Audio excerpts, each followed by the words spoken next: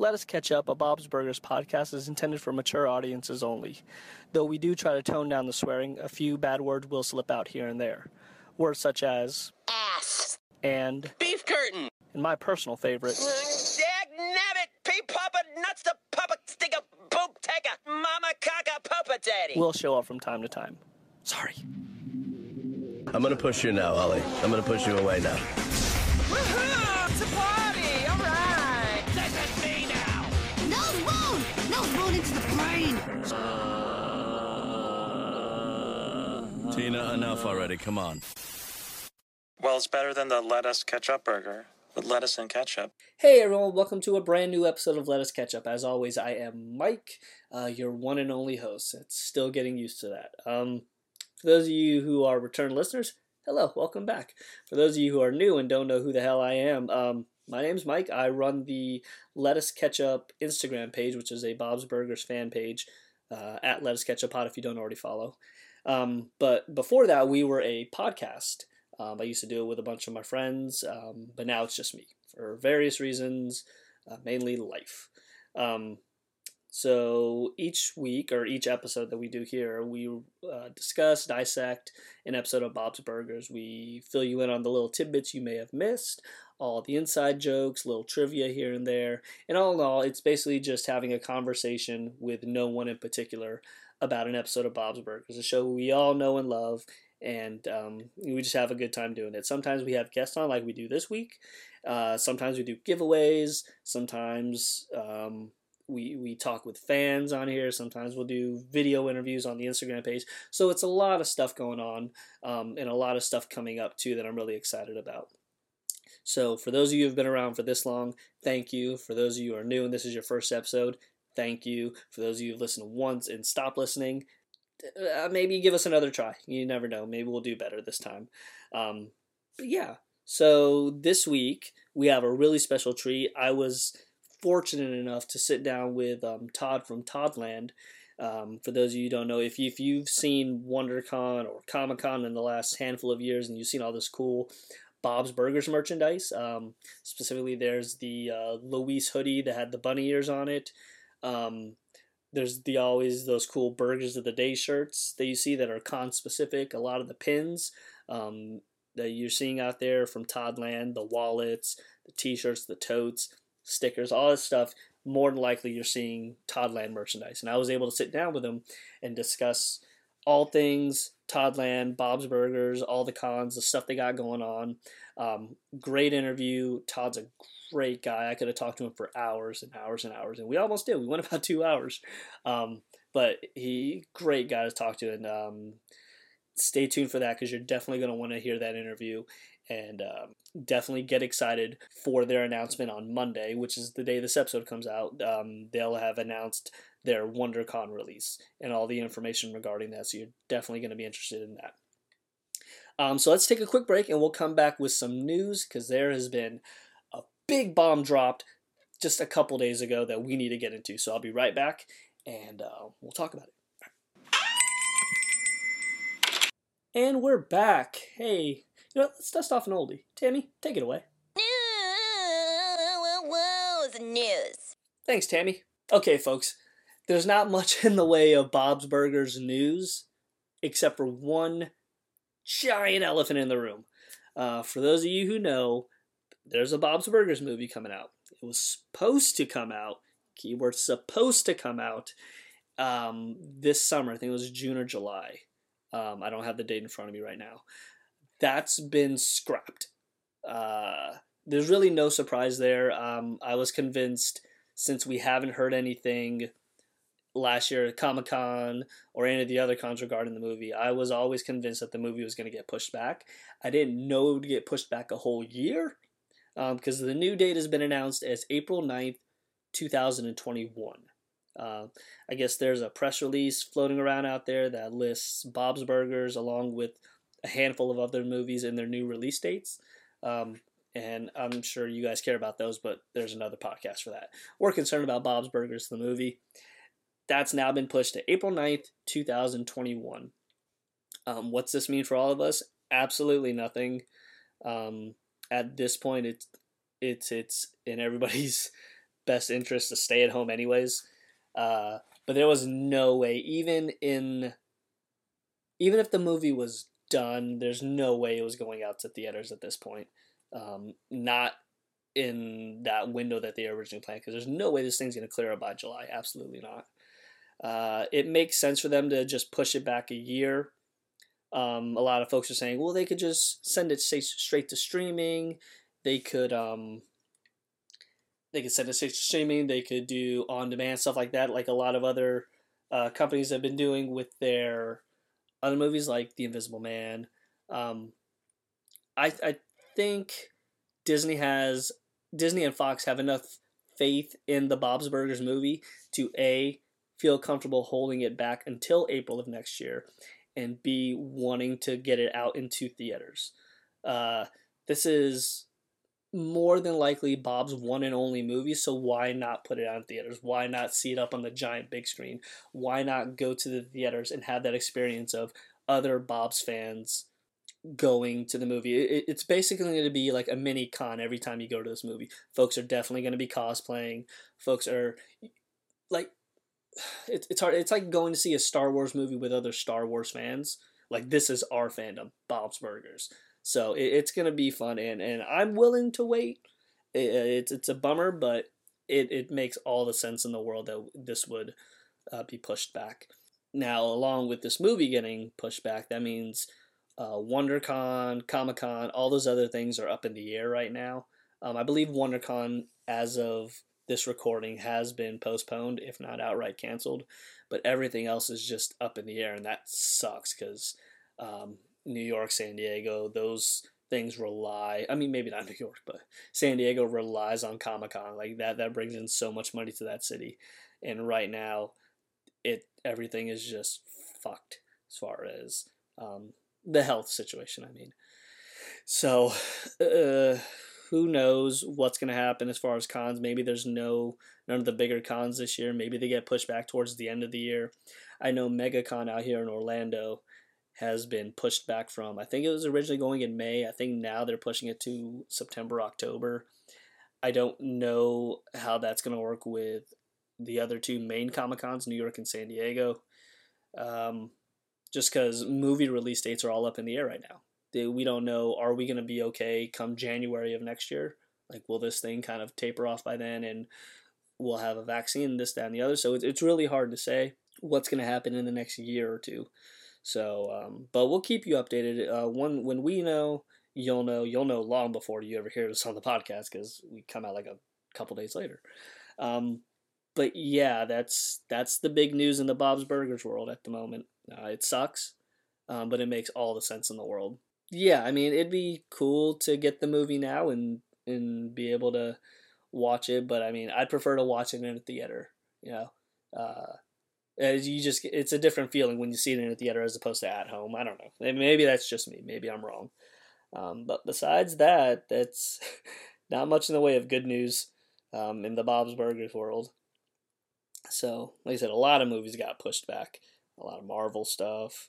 But I don't have that list in front of me, so yeah, that's where we are right now. At this point, all we can do is really sit and wait, because this is something we've never been through.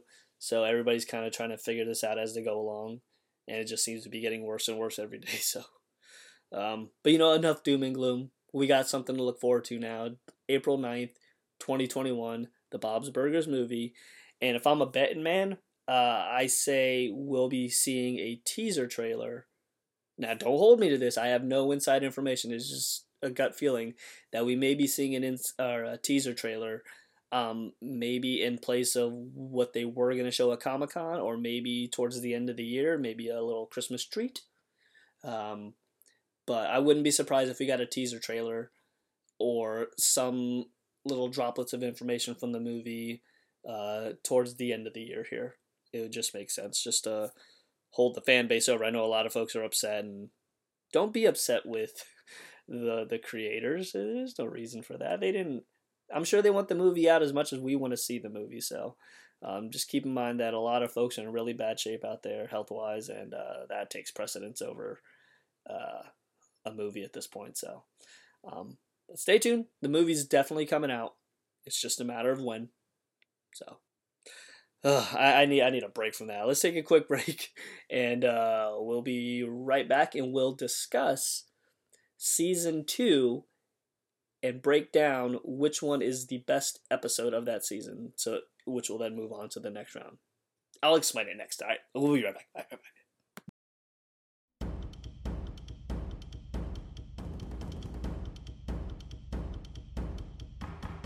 Hi there, this is Keisuke Hawashi. You know me as the voice of Rising Hawk from Bob's Burgers.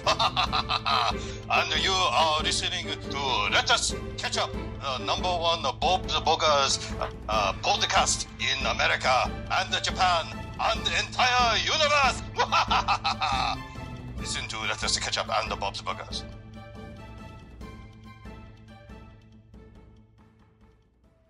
And we're back. So if you listen to the last episode, which came out like, I don't know, a handful of days ago, 10 days ago, 2 weeks, who knows at this point. I did we took season 1, we listed all the episodes, 1 through whatever the case is, and we pitted them off against each other and crowned who was the best episode of season 1. If you want to know the answer to that, go back and listen to the other episode. I'm not going to spoon feed it to you. That's not what we are here. Seriously though. We're doing the same thing this week with season 2. We have 9 episodes. Weird that there's only 9 episodes a year. It's weird. But we have 9 episodes. Those episodes are The Belchies, Bob Day Afternoon, Synchronized Swimming, Burger Boss, Food Truckin', Dr. Yap, Moody Foodie, Bad Tina, and Beef Squatch. I have a random number generator here, so that'll determine which episode's going off against which episode. And at the end of all this, I will determine who's the best episode of season 2. So I don't know what your opinions are. They're equally as valid, but I don't want to hear them. Feel free to email me with who you think is the best, or tweet at me at LetUsCatchUpPod or LetUsCatchUpPod@gmail.com. But let's start here. So hit the generator. We have Bob Day Afternoon versus the Moody Foodie. Of course, folks who don't know, the Moody Foodie, I believe that's the episode where the food critic gave Bob a bad review, and then they kind of just kidnap him in his own house and force him to do another review. Something about being kidnapped in tasers. Listen, folks, this is season 2, so I'm gonna be a little sketchy with my recaps. You know, there's a lot of episodes. It's easy to forget. So you get the Moody Foodie. I believe he's played by Patton Oswalt, and then Linda talks about tin cups at the end. It's a good episode. And then Bob Day Afternoon. I believe that's the one. That one I'm gonna have to look up. I think that's the one where Bob is stuck in the bank with Mickey, the bank robber. Bob Day Afternoon. And if so, yeah, that's the one where he's stuck in the bank, and Mickey's having him deliver burgers, and there's are they Jesus fish on the bags? Look like wieners. Yeah. And then Bob actually finds himself as one of the hostages. So this one's easy for me. I love the Mickey character. I love everything about him. So just for that alone, I'm sorry, but Moody Foodie is gone. I wish I had some long, in-depth, well thought out reasoning as to why, but no, I don't. Yeah, Bob Day Afternoon goes on. Yay!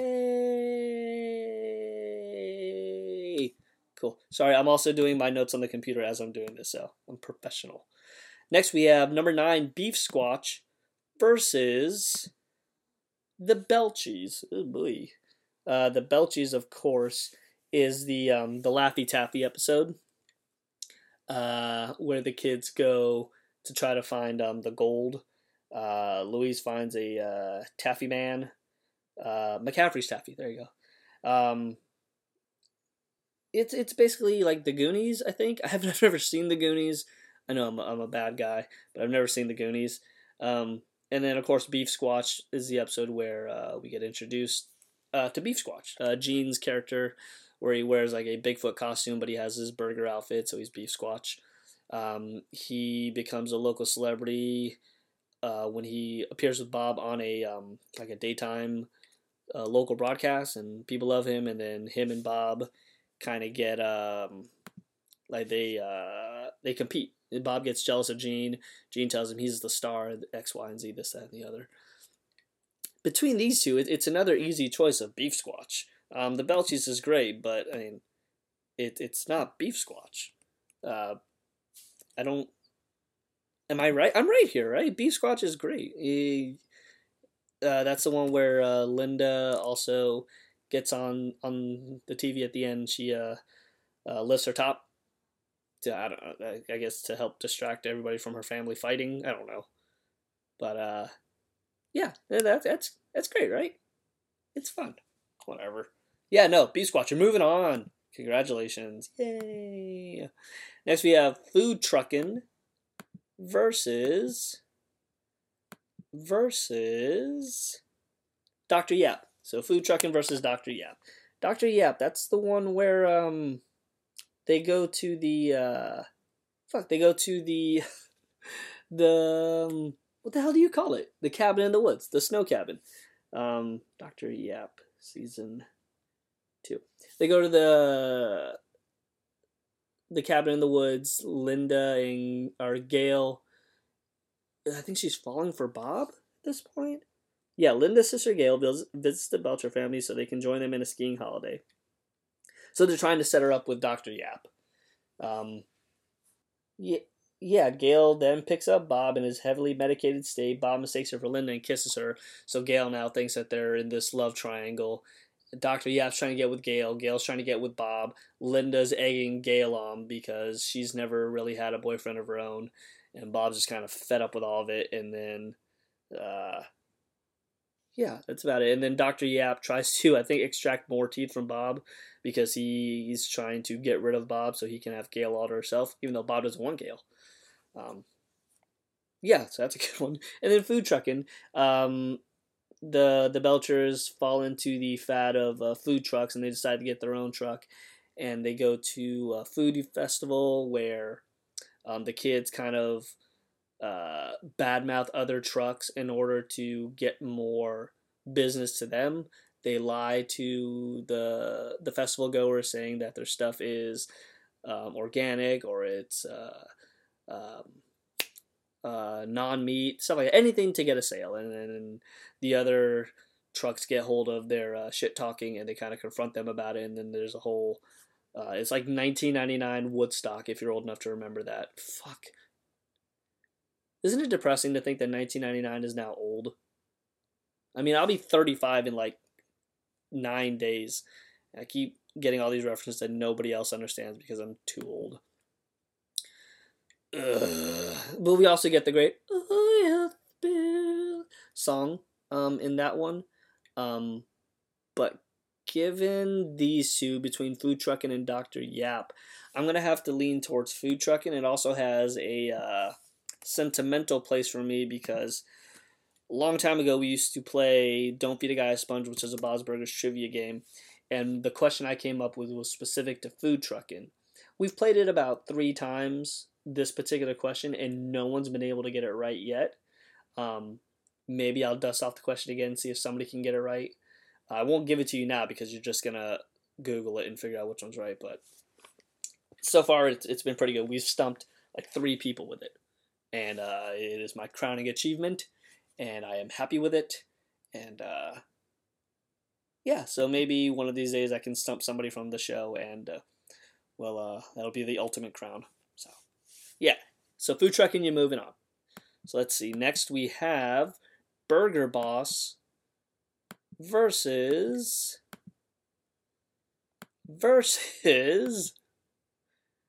Jesus Christ. Burger Boss versus Synchronized Swimming. Oh, there's no competition here. I'll explain every episode. Synchronized Swimming. That's where the kids are doing synchronized swimming as like their PE. They think they're getting a free ride because Linda's doing it, but then she kind of like Is that what it is? I know they're doing synchronized swimming. Obviously, it's in the title, but I can't remember why exactly they're doing synchronized swimming. Something with Mr. Frond and trying to impress the school board. So there's that, and then Burger Boss. Oh my God, Bob gets the video game cabinet in the restaurant there, and it's a game he's loved since he was a young kid or whatever. But he's playing the game, he's trying to get the high score, and he gets the high score, only to have Jimmy Pesto come in, beat his high score, and then put Bob Sucks as his tag at the top there. And that infuriates Bob to no end, because he can't get to the top in order to erase the score, because he'd have to get like 3 high scores in order to bump him from the top 3 so it wouldn't show up on the screen anymore. So he goes into training with Daryl, played by Aziz Ansari, and he kind of gets hopped up on, I think it's caffeine pills, and he's wearing one of those wrist guards that bowlers seem to wear. And eventually he trains and he trains and he trains to become great at video games. He helps Daryl with his bully situation, and somehow his sleeves get ripped off, and it's probably one of my favorite episodes, so you can clearly tell who's going to win this round. Sorry, synchronized swimming. Burger Boss is on. Yay! Burger Boss, you're moving on. And since there was an odd number of episodes this season, Bad Tina moves on by default. So that leaves us with Bob Day Afternoon, Burger Boss, Food Truckin', Bad Tina, and Beef Squatch. Let me adjust the numbers here. So we got 1 through 5, which means another episode's going to make it through just cuz. Alright, so next round we have Food Truckin' versus Bad Tina. Alright, cool. So finally we're seeing Bad Tina. Bad Tina is... I'm going to have to look this one up because I do not remember off the top. I know she steals like a lipstick or something. In an attempt to attract the romantic attention of Jimmy Jr., Tina starts hanging around with Tammy, a badly behaved girl at school. However, her plan backfires when she is put in detention on an evening when Bob and Linda need her to babysit so they can go out. It's your typical teenager episode. It's great. It's a good episode for sure. Who did I say it was facing off of? Bad Tina versus Food Truckin', I think it was. Oh boy. Between those two, I'm not a huge fan of the Bad Tina episode. I mean, it's good. It's just if it's going against Food Truckin', it's not going to win. Sorry. So, Bad Tina, you've been eliminated. I am so sorry. Food Truckin', though, moving on. I know, I don't really have all these in-depth, deep reasonings for why I'm doing what I'm doing, but I'm doing what I'm doing, and you're listening, hopefully. Next, we have Bob Day Afternoon versus Burger Boss. Fuck, this is the one that I wasn't looking forward to the least. Burger Boss or Bob Day Afternoon. I love Bob Day Afternoon. I love Burger Boss so much. They're both so good. Like, either one of these could have been the season 2 winner, hands down. I haven't gone into this knowing who I was going to choose as my winner.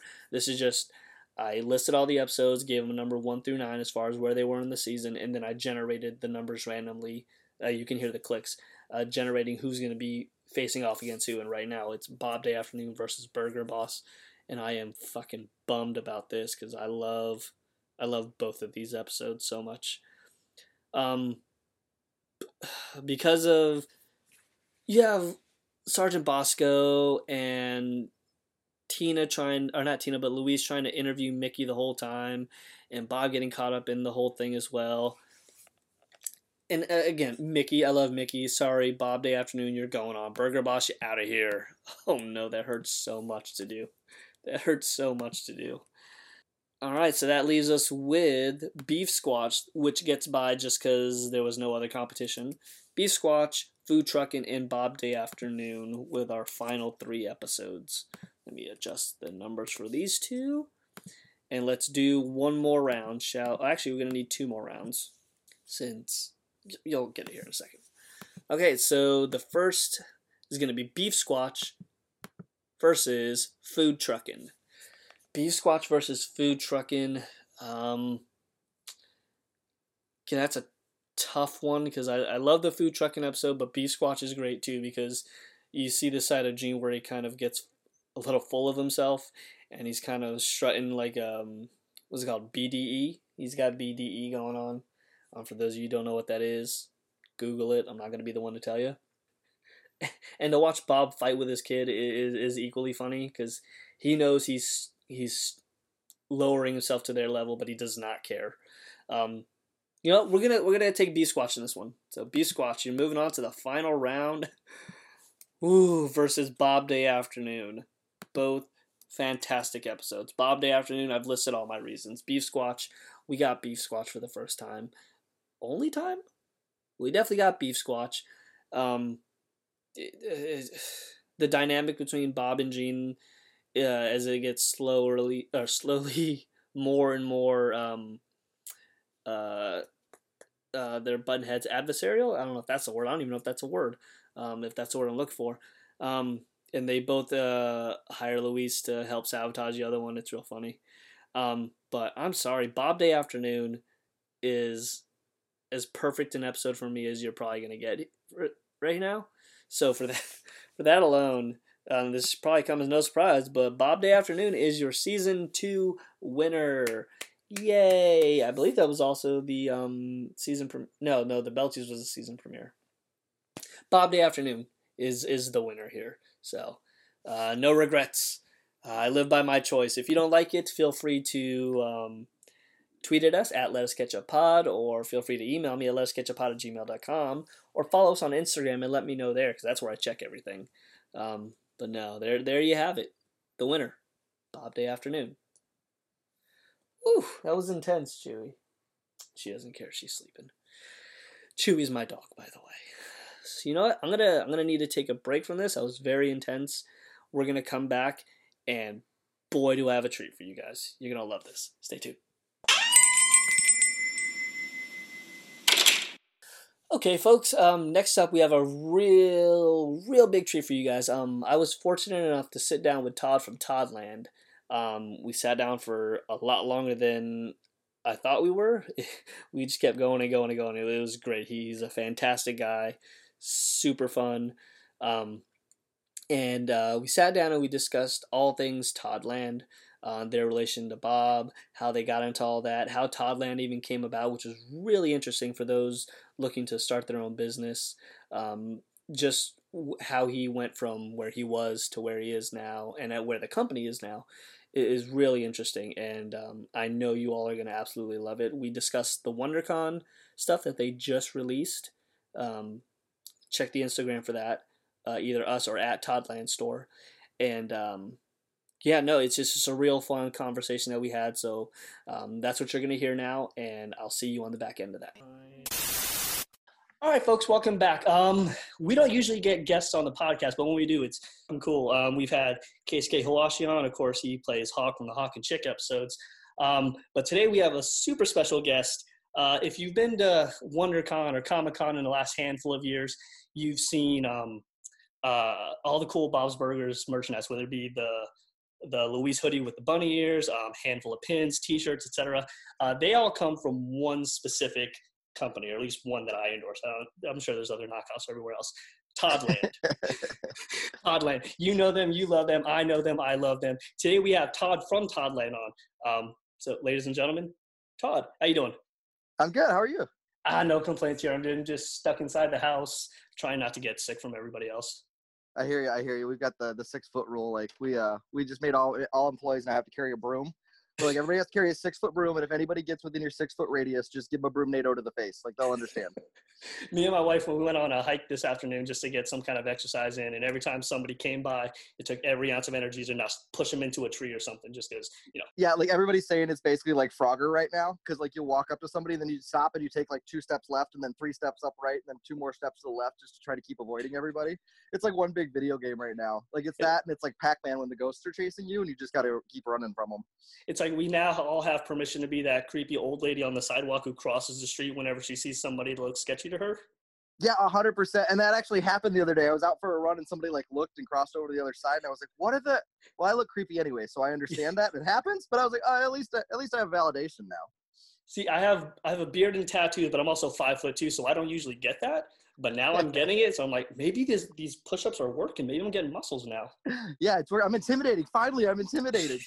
All right, well, so I got a handful of questions for you. Hopefully, you got some time. We can sit down and discuss all this. Totally. Cool. So first off, the history of Toddland. How did it come about? How long have you been a company? Toddland started back in like the end of 2008. My story basically, I went to Michigan State with an advertising degree, like focusing on like graphic design, and I was supposed to be a creative director at an advertising agency, and I got a job. I got accepted for a job in Detroit, like a big ad agency and everything, and gonna live the glamorous life of making $20,000 a year wearing a suit in downtown Detroit. Nice. And then like 2 weeks later, I got a message in the mail like, "Hey, thanks for applying. We went with somebody else." I was like, "That's weird." So I called them, and they're like, "Well, the guy who hired you on vacation for 2 weeks." And I'm like, "Well, I'm starting in 2 weeks. So am I starting or not?" They're like, "We don't know." I'm like, "Well, could you find out? Because I'm currently living in a frat house in college, and I need to move out. So what's happening?" So basically went through the whole thing. Like, "Oh yeah, no, another exec hired somebody else on the same day and didn't tell me. So sorry." Like, "Well, what do you mean sorry? Like, I stopped interviewing. Like, I'm done." He's like, "Well, that's the way this industry works." Like, "All right, well, I'm not going to be in this industry then." Yeah. So I did the appropriate thing. I went out and got drunk with my friends, and get up the next day and my phone's ringing, and they're like, "Hey, is this Todd?" Like, "Yeah." And I was like, "This is Rob from Abercrombie." And I'm like, "Hi, Rob from Abercrombie." And like, "We got your application last night." And I was like, "My application? What did I do?"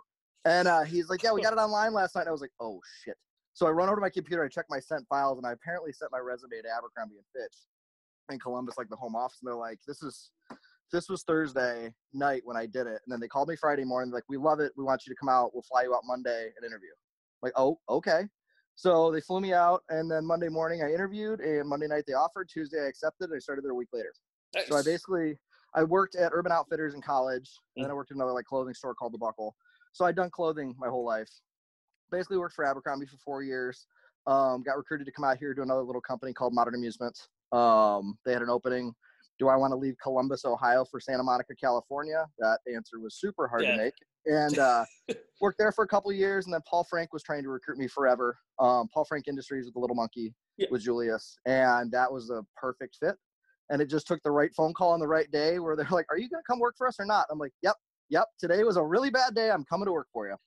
So we started over there. I worked over there for a few years, and then change of ownership over there a little bit and change of direction. And I developed a really good relationship with Urban Outfitters, and I was designing the men's Paul Frank line for them. And then when Paul Frank switched directions and took it to like Target and JCPenney's and stuff, Urban's like, "We can't sell that stuff if they're selling it, but your stuff sells. Come work for us." Mm-hmm. And I'm like, I don't want to work for you guys." And they're like, "Well, come be like head of West Coast design and just fly out." And I'm like, I also don't want to do that. I'm like, "How about I just make a line and you guys buy it?" They're like, "Wait a minute. So we get all the benefit?" And I'm like, "Yeah, and I don't have to work for you." And they're like, "This is perfect." So that's how Toddland started. Okay. So that's where we came from. And we did, we still do clothes, just not as much as we used to. We used to do Amazon and Nordstrom's and 20 countries and 500 stores and just huge. But the market changed, the industry changed, and we ended up working out more in licensing because it's a little safer for us. Mm-hmm, so our first ones we did were the Aquabats. It's like a small little ska band. Travis Barker used to drum for them. Yeah, Travis was in it. So so we were really good buddies with Aquabats. So we started with them. And then from the Aquabats, we started working with Yo Gabba Gabba. Mm-hmm. And then from Yo Gabba Gabba, we reached out to Adventure Time. And Penn Ward was like, "Fuck, I love Todd. Yeah, whatever Todd wants to do, just let him do it." We're like, "Holy shit, okay, cool." Right. So we started working at Adventure Time, and then Kid Robot got involved, a couple other companies got involved, which was pretty cool. Mm-hmm. And then that evolved into us reaching out to Bob's Burgers, like their first season. And we were like, "We want to do you guys." And like we didn't hear back, and we're like, "What the hell?" And then like a year later, one of our friends was like, he was up at Bob's because we all have mutual friends. They're like, "Wait, why isn't Todd making stuff for you?" They're like, "He reached out to us like last year." They're like, "Yeah, that's who you want on this." They're like, "Of anybody in the world, that's who you want doing your stuff." Mm. And they're like, "Yeah, we couldn't because it was a contract thing and a whole thing. We weren't ready to make merch." And he's like, "Well, call him." They're like, "You think he'd still do it?" They're like, "Yeah, he'll do it." So then we've been best friends with Bob's for 6-8 years or so. And then we were working with Bob's, and then the Family Guy camp was like, oh my God, we love what you're doing. Come do Family Guy. We're like, all right, that's cool. And then American Dad and Family Guy are the same camp. Yeah. And they're like, will you make American Dad stuff? I'm like, yep. So now we're doing Bob's and Family Guy and American Dad, and we just signed a couple other ones too. So you can literally be a 42-year-old bearded weirdo that watches cartoons all day and turn it into a business. So Sweet. That gives me 7 years. It gives me 7 more years. So you're good, but that's basically where Toddland came from. Like, is just I started in the clothing business, and we switched over into licensing, and it just took the right people to take chances on us to be like, wait, you're fun. This is cool. We can do this. So that's where we're at now. So now we're doing most of the Fox Animation shows, and then we've just added a couple other ones for like Adult Swim and Warner Brothers and stuff that we're doing different kind of levels of projects and stuff with. And then we do a lot of secret stuff behind the scenes for shows that we aren't allowed to talk about. So like we'll do cast and crew gifts for a lot of shows, and we get to do a lot of really cool stuff and meet with a lot of really cool people that we can't talk about. Like, but it's a weird little life. Like, I grew up in a cornfield in Temperance, Michigan, and then I'll have like an hour and a half long phone call with Pee Wee Herman. And that's super weird. Like, that's just a normal day. You're just like, wait, what? Like, it's a goofy little world that you can't really explain to people. You mentioned doing a lot of the Fox Animation shows, and I know Lauren Bouchard has a new show coming out on the Apple TV streaming thingy. Any chance Toddland may be making any merchandise for Central Park? Maybe. So it's all through Bento Box, and Central Park's going to be premiering on, I think, Apple streaming. Yeah. So it's not, I don't think it's under the Fox heading, okay. But it's under the Bento Box heading, so it's on a different streaming service. And then usually for shows, it kind of depends. A lot of times you don't see merch for a show for the first year or two. Right. Just because of what's involved, and then making sure the shows are going to work and making sure the fan base is good and everything like that. Like, it's a lot of contracts and a lot of paperwork behind the scenes to see if a show is going to make it first. We've seen the show, and it's very, very good. So like, I don't think we're going to have to worry about it making it. But it's amazing. Like, Lauren and the crew did an awesome job. I've seen the trailer, and I've been talking to Mario, who's the director on the show. Yeah, and we're good buddies with Mario. Yeah. He's super excited about it. It looks great. It's got that Bob's Burgers feel, but it's not, you know? Yeah, like, it's a good evolution of things. Like, Bob's is still Bob's. It's very much like a Simpsons Futurama thing. Yeah. It's the same world, but it's not. Like, it's a different thing. And like, Josh Gad's amazing in it. Oh, yeah. Like, the cast they have is awesome. And we've been up there. Yeah, I can talk about it. It's all out of the same building. So like Bob's and Central Park and everything, they're all in the same building and stuff. So like, we get to go run around a bunch of times, and it's pretty cool. Like, I'm on board with it 100%. Yeah, no, it looks great. The music, of course, is amazing as always, if you expect from a Lauren Bouchard show. So yeah, we've got a list of things that we've got a list of this is what gets made. It's just we don't know when yet. So that's kind of where we're at, because we're like, oh my God, and then they're like, oh my God, we're like, yeah, this. They're like, yeah, and this. We're like, okay, cool. So we'll see what happens with it. But it'll be a whole different like licensing set, because it's through Apple now instead of Fox, which is Disney, and like it's just the nerdiness stuff gets involved, and it's like, oh my God, we got one thing at a time. But we're definitely early on that one, and we want it to happen because it's super fun. Cool. And a follow up to that, I suppose, and feel free to say no comment, no idea, no impact. We got the movie coming out, which just got pushed back to April of 2021 now. Officially, according to like 3 different sources, like Entertainment Weekly, some nonsense.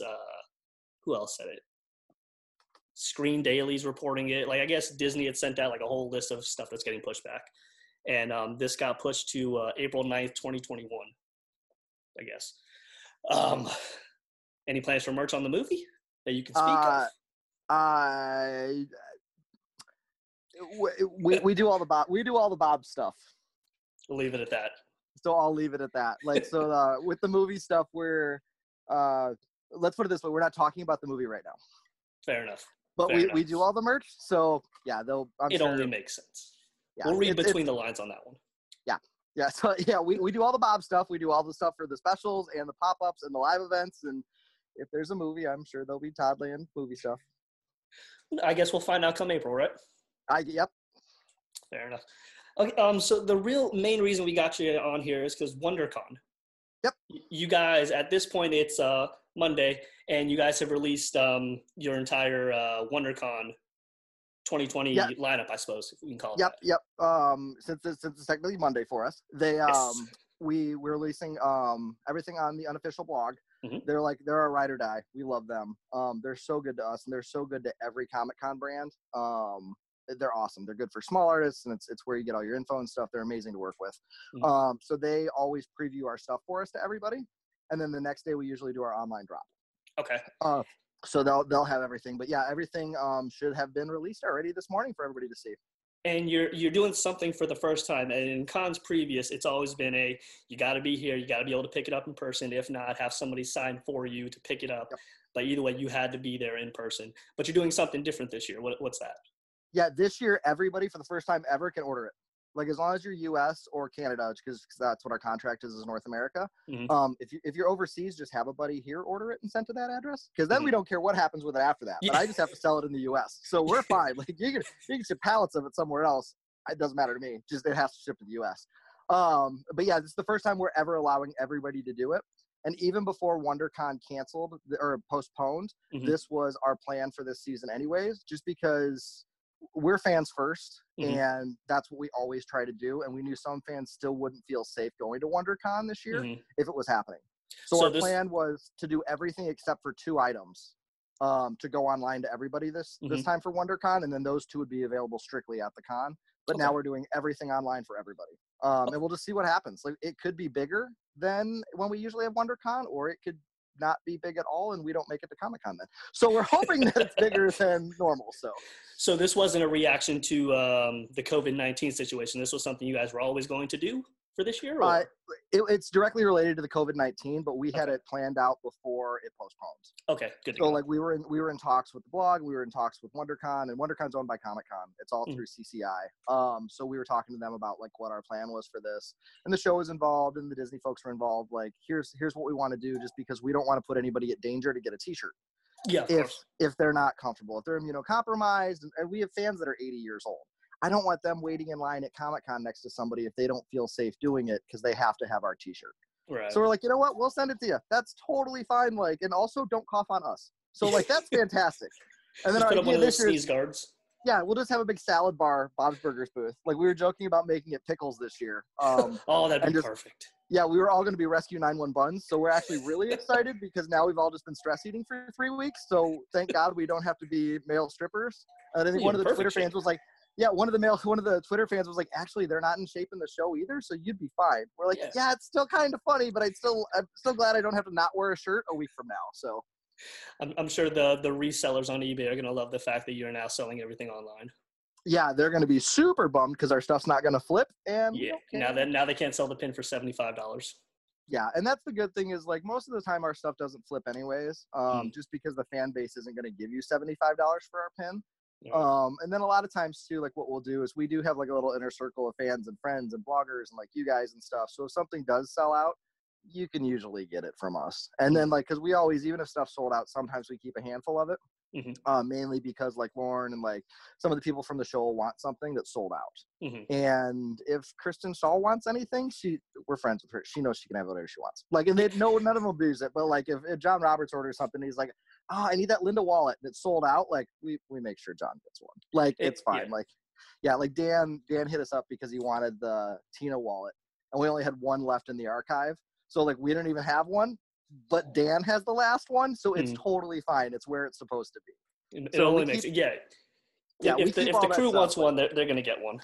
Yeah. And like we had, one girl emailed us and she was devastated because she was like, my favorite pin in the whole world is your Gene Latifah pin. And she's like, I had it on my bag. And she's like, some bitch at a party stole it from me and I'm devastated. Is there any way to get another one? And I was like, yeah, like, cause you can tell who's playing us and who's not. And she's a genuine fan and she's talked to us before and stuff. So we made sure to find her another Gene Latifah pin. And she was super stoked. And I think she sent us like 2 cases of beer. And I'm like, we didn't even do it for that, but like, we're not going to say no to this. So, but yeah, we try to get everybody everything we can. We don't want it to be flippers or crazy and stuff. Like we have had a couple items the last couple seasons in Comic-Con that have sold out under a minute. But for like our T-shirts and stuff, we try to do them as more of a timed release because then you can order whatever size you want. And then like we usually offer the T-shirts an extra small through 4X. just because fans are every size. Right, And yeah. then if we open that up, we can do that. And then when we get to the con, if you pre-ordered that size, we have it for you. But otherwise, we have to limit it to like size small through extra large, just because we don't have the space for it. Right. So like, even though yeah. we have a 10 by 20 at Comic-Con, and the way our booth is built, we have it as a 4 foot deep by 20 feet wide section in the back. So it's 4 by 20 of just storage and computers and like all the info and like product and stuff. And I think we store like 2,500 t-shirts back there. So trying to keep 2,500 t-shirts sorted by 10 sizes, by 10 styles, plus 10,000 pins, plus it's chaos.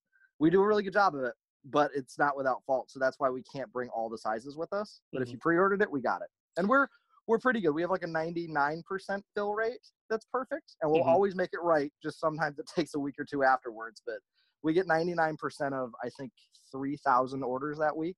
Right. Now, you mentioned your booth, and I've been to a couple cons, nothing as big as like Comic-Con or anything like that, but usually you'll see a booth, somebody sets it up, there's tables, there's merchandise, there's X, Y, and Z, this, that, and the other. You guys go that extra mile, and you actually create you create Bob's Burgers restaurant. Yeah, it's an environment. So like, and what was the reasoning behind that? Just to give the folks an extra like memory, or the way we look at it is like, we've been going to Comic-Con for years, even before we were like doing licensed product, because we're nerds too. Like, we're nerds and we're fans like everybody else. Like, I'm trying as hard to get in the Hasbro line as everybody else is there. Like, the only difference is like, I can tweet and people will bring it to us. So like, that helps now too, because the Hasbro person is trying to get in our line.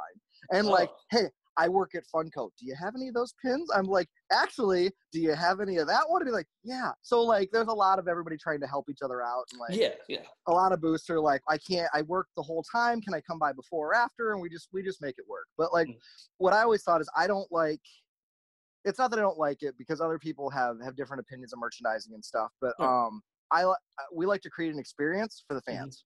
Like, I want them to go and experience Bob's. And I want them to go and experience Family Guy. Not just, hey, I want to take your money and sell you a t-shirt, kid. Right. No, like, this should be fun. Like, we're the only booth that cosplays. And that's a very weird thing for me, because I would figure that's what every booth would do. Like, if you have a show, you should build out your show. The people in it should be characters. Like, this is a whole thing. Like, so like, we're all Bob one year, we're all Linda one year. Now we're all One-Eyed Snakes now. Nice. So like, and now the girls are Easy Beavers. So like, the girls are the Easy Beavers, we're all the One-Eyed Snakes, and we all have our vests on, and like, everybody has tattoos and stuff, and then the kids are getting pictures with us, and then all the cosplayers also have somewhere to go and get a picture at the con versus just standing somewhere. So I just wanted to create a fun environment that's like ground zero for all the brands to, I'm a Family Guy fan. Yeah, I'm gonna go to the Family Guy house.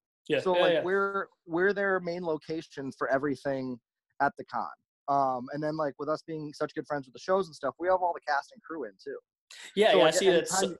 They'll stop by, they'll sign, they'll take photos, stuff like that. Yep. Yeah, they all come by and like, they meet and greet with the fans, and like, we like to do a lot of secret things that we're not supposed to, but they kind of let us.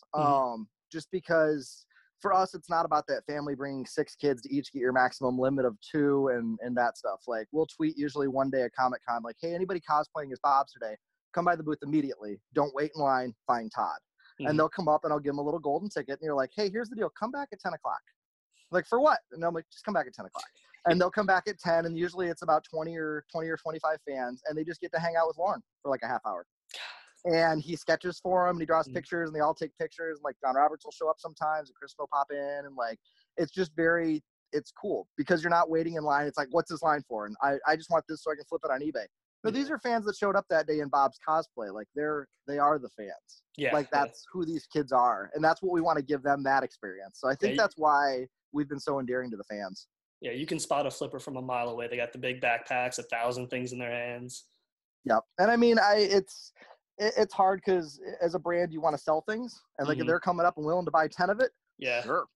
Like, and if I've got the 10 to sell them, sure, go ahead. But like, if other people in line aren't going to get it, and it's something like that, we deny them, and they don't like that. I did get swung at one year. It happens. It's crazy. So like, this one lady came up, and 2 girls in line in front of her were super cool, and they came up and they leaned in and they're like, hey, she's going to be a problem. And I was like, got it. And like, just heads up. She's been bitching for an hour. And we're like, okay, cool, got it. So Stacy, who's our head of our art department, is awesome. And she rolls up and I get the 2 girls and then she gets that one. And she just starts in on a tear right off the bat. And Stacy we're very killing with kindness, but we're also pretty snarky. So Stacy's like, well, I'm sorry you're having a terrible day. Let's make it better. Let's get your order ready to go. And it was a flipper order. She had a ton of stuff on there. It was all the rare stuff. And it was like a $1,800 order or something. Jesus. And we're like, all right. So she's grabbing it all and she's screaming. And we took her money and we made her wait in line. And you didn't have to wait in line. And I was like, no, you do. You just pre-ordered it. You're guaranteed it. You're getting your order. It's fine. And she's just raging. And I think I looked over to Stacey. I'm like, cancel her order. She's like, what? I'm like, apparently we took her money and it's this big inconvenient. I'm like, just cancel her order. Give her her money back. I'm like, it's on a credit card. Refund it. Don't give her the stuff. And she had a meltdown. She's like, you can't do that. I'm like, I can do whatever I want. And then she's yelling at Stacey. She's like, I want to talk to who's in charge. And she's like, him. And she's like, him? And she's like, yeah, that's Todd. Todd. And like, with the beard? They're like, yeah, he's in charge. And she's like screaming, you can't cancel my order. I'm like, I can do whatever I want. And I'm like, here's the deal. Like, your whole order has stuff on it that people in line behind you aren't going to get. I'm like, we make stuff for fun, rad people, and you're neither. I'm like, I don't want to have anything to do with you. So we canceled her order and refunded it. And she's like, I'm calling the president of Comic-Con. I'm like, do you want his number? Because I can text him right now. Like, go ahead. She's like, you'll never show here again. And I know the president of the world. And I'm like, you are Looney Tunes lady. Go ahead. Like, go ahead. So every once in a while we'll get a customer like that, but it's very, very rare. I'd say in 8 years we've maybe had 3. All right. But yeah, she took a swing at me and security came over pretty quick. And that got handled, but like people just get whipped into a frenzy. Like I was in line at Kid Robot a couple years ago for something, and these 4 huge guys that look like gang members came out and they were handing out the raffle tickets and they bullied everybody into the middle, and then they just started swinging. And it's a bunch of us little toy nerds that I just want my one little piece of plastic for 20 because I don't have 200 to get it on eBay. Like, and everybody just stopped and backed off. Because these guys don't care. They don't know what they're buying. I'm like, sir, you are not a brony. Like, I look like a brony more than you do. So we're not going for the same thing. I went to Spooky Empire a couple years ago, and Elvira released a limited edition Funko Pop. You couldn't like pre-order them or something like that, and it got so crazy on Thursday because the shipments didn't come in on Wednesday that they had to call the cops in. So for the rest of the weekend, Elvira had like a police presence all around her because folks can't calm the hell down. Yep, and it's crazy. Like, and the thing is, for most of the fans, they're all really good. Like, almost all the fans are awesome. It's just when you get flippers and stuff involved because they've already got it sold on eBay. So they have to get it. And that's their full-time job is flipping stuff. And I'm like, I can't rip on how they're making money. But it's like, no, we'll just keep flooding the market to make sure you can get it for $10. Like, so what we've done with some pins now is to try to help them from selling out, we'll run more than we're supposed to. So, like, we'll run more than we know we're going to sell just because I'll sit on a couple extras and we'll release them if it gets too out of control. Just because we just don't want it to, we want the fans to get stuff. Like, and honestly, on the secondary market, it doesn't do us any good. Yeah, no, absolutely not.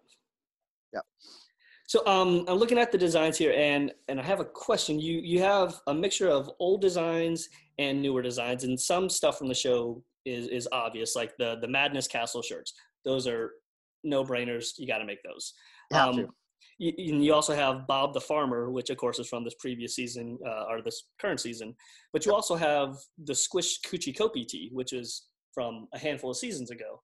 So how do you balance between bringing new stuff that people are currently aware of and the older designs that maybe not everybody may not know about? Like if they're not like diehard fans, you know? Yep. We try to mix it up every year with having some original stuff, some new stuff, some old stuff. It's kind of like watching The Simpsons. Like, I'm a huge Simpsons fan, and we've got 30 years to pick from us stuff. It's the only thing on Disney Plus I'm watching right now. But yeah, we try to mix it up between the old stuff and the new stuff because fans will go through and they'll binge watch the entire series and then they start over from the beginning again. Oh yeah. And then like some new fans have only watched this season and they're going back to watch the old ones. So every year we get a new season to make for the year. So we try to get new stuff in. So like Super Tina is obvious. Like that has to happen. Yeah. So that one, like, okay, that's a t-shirt and a bag and a pin and a sticker. Cause like, that's the big one. So that's the cosplay we're going to see at Comic-Con, I'm sure. And then we always have to have something Coochie Kopi. Because everybody loves Coochie Kopi, and the smushed one with the boobs is the funniest one. And we've never done the squished one on a t-shirt. Like we did a collab with Kid Robot with regular Coochie Kopi. We did the front and the back, and he glowed in the dark. So like that was a cool shirt. So we'll toss those in now every once in a while. I'll be like, yep, here's a basic, easy Coochie Kopi Bob shirt. Like, and then with Lauren and those guys too, like when we try to do stuff, we all like to make the stuff that's not obvious Bob's Burgers. Mhm. So like we won't do a shirt that just says Bob's Burgers on the front of it. Right. Like right. it's more fun to do a Madness Castle one. It's more fun to do the Farmer Bob one because it's ridiculous. Mhm. But yeah, it's really hard to assort a line because I think we end up with like 30 t-shirts, and then we got to pare it down to like 5 or 6. So with us being online this year for WonderCon, we were able to do the Madness Castle shirts. Mhm. Otherwise, we would have probably only had one color of those, just Right. because we can't offer them in person. Now, with every year you guys have your burger of the day that's specific to that con, so they have little con puns on there. Do you guys write those, or do like the writers come in and help you out with those? Most of the time, they let us write them. So I think nice. we've written about 90% of them. We had the fans write 2 of them last season. Mhm. Like we just put it out online. Like, what do you guys think is funny? And then we submit them to the show, and they go to the writer's room, and like Tony and those guys will usually review them. And there'll be like little tweaks to some things. Like, well, this one should be comes with versus served with. Mhm. And then this is funnier this way. But it's pretty cool when we get them back. Like both the ones we wrote this season came in and they're like, nope, they love them. Go with them. They're like, that's Yeah, no, pretty cool. We get to write 2 new ones. I'm definitely loving the Anna Heimlich burger. Yeah, That's that my one. personal- What do we write in that one? I think it's like comes cut into little tiny pieces or something. I believe so. I can't Yeah. see the fine print on it, but yeah, served. Served with the Anna Heimlich burger, cut into tiny little chewable pieces. And then the other one's the wash your hands burger, comes Yeah. with extra napkins. Nice. Just because obviously, like, especially with everybody being stuck at home right now, and like, just wash your damn hands. Stay home, wash your hands. God, if only it um, were that simple, right? Right? So we wanted to do something fun with that. We're like, that's a good one that everybody can get if they don't Mm. want to buy the specific Anaheim one. So we wanted to do one of those 2. But yeah, it's getting harder and harder to write them for the cons Mhm. because we've done so many that are San Diego and Anaheim themed that you're like, Mhm. oh God, there's only so many Anaheim puns you can make. Like, So if the online order thing's successful, will you then move this on to all the other cons from here on out, or touch and Possibly. feel? It's possible. It depends on how this goes. Mhm. Because what we may do is we may release some things on. We've always released stuff online after the con. Mhm. The problem is what happens is we sell out of 95% of merch at the con, Yeah. so barely anything goes online afterwards. It's a balance of keeping it exclusive for people that get to go to the convention, but also allowing all the fans to have access to it. So we may do more of a mix go forward. Like this half will be allowed only for con orders, and then this half will ship. We're also working on a couple other ideas with being able to offer more tees at the cons, where if we sell out of the t-shirt at the con, you can still order it at the con. Because then it's a con exclusive and we'll ship it to you the week after. Okay. Because then because we run out of t-shirts like the first day, Mhm. just Oh, because yeah. it's really hard to figure out how many we're going to need. Mhm. And we think that's a good solution to still keeping it con exclusive. Like if you're physically standing there in person, you can Mhm. order it from us and we'll send it home to you. Like you'll get it. It should be there by the time you get home. Like it'll take about a week, but you'll get it. So we're always trying new things and trying to evolve. Like our line at Comic-Con is legendary. Just because it's tricky to get in line. Like if you have a pre-order, you can always get in line. If you're just coming up to buy stuff, it's a little harder. It's just the way it's set up, and we've evolved and changed it every single year, and it's gotten better every single year. But we don't know until it happens, and the rules change daily down there because we gotta obey by like the Comic-Con rules, and then we've got the fire marshal in San Diego rules, Mhm. and then we've got the building foreman rules, and they all have their own sets of rules. And it just depends on who's standing in front of you on what they're going to allow that day. So our rules change because we're supposed to have a pickup line and a regular line, and that's not allowed. So now we're allowed one line, and our one Mhm. line gets too long. So if people already ordered an order from me and they can't get in line, that's a problem. So we tried to work that out. So the new rule is basically if you've ever pre-ordered, if you have a pre-order, you can always get in line, no matter how long the line gets.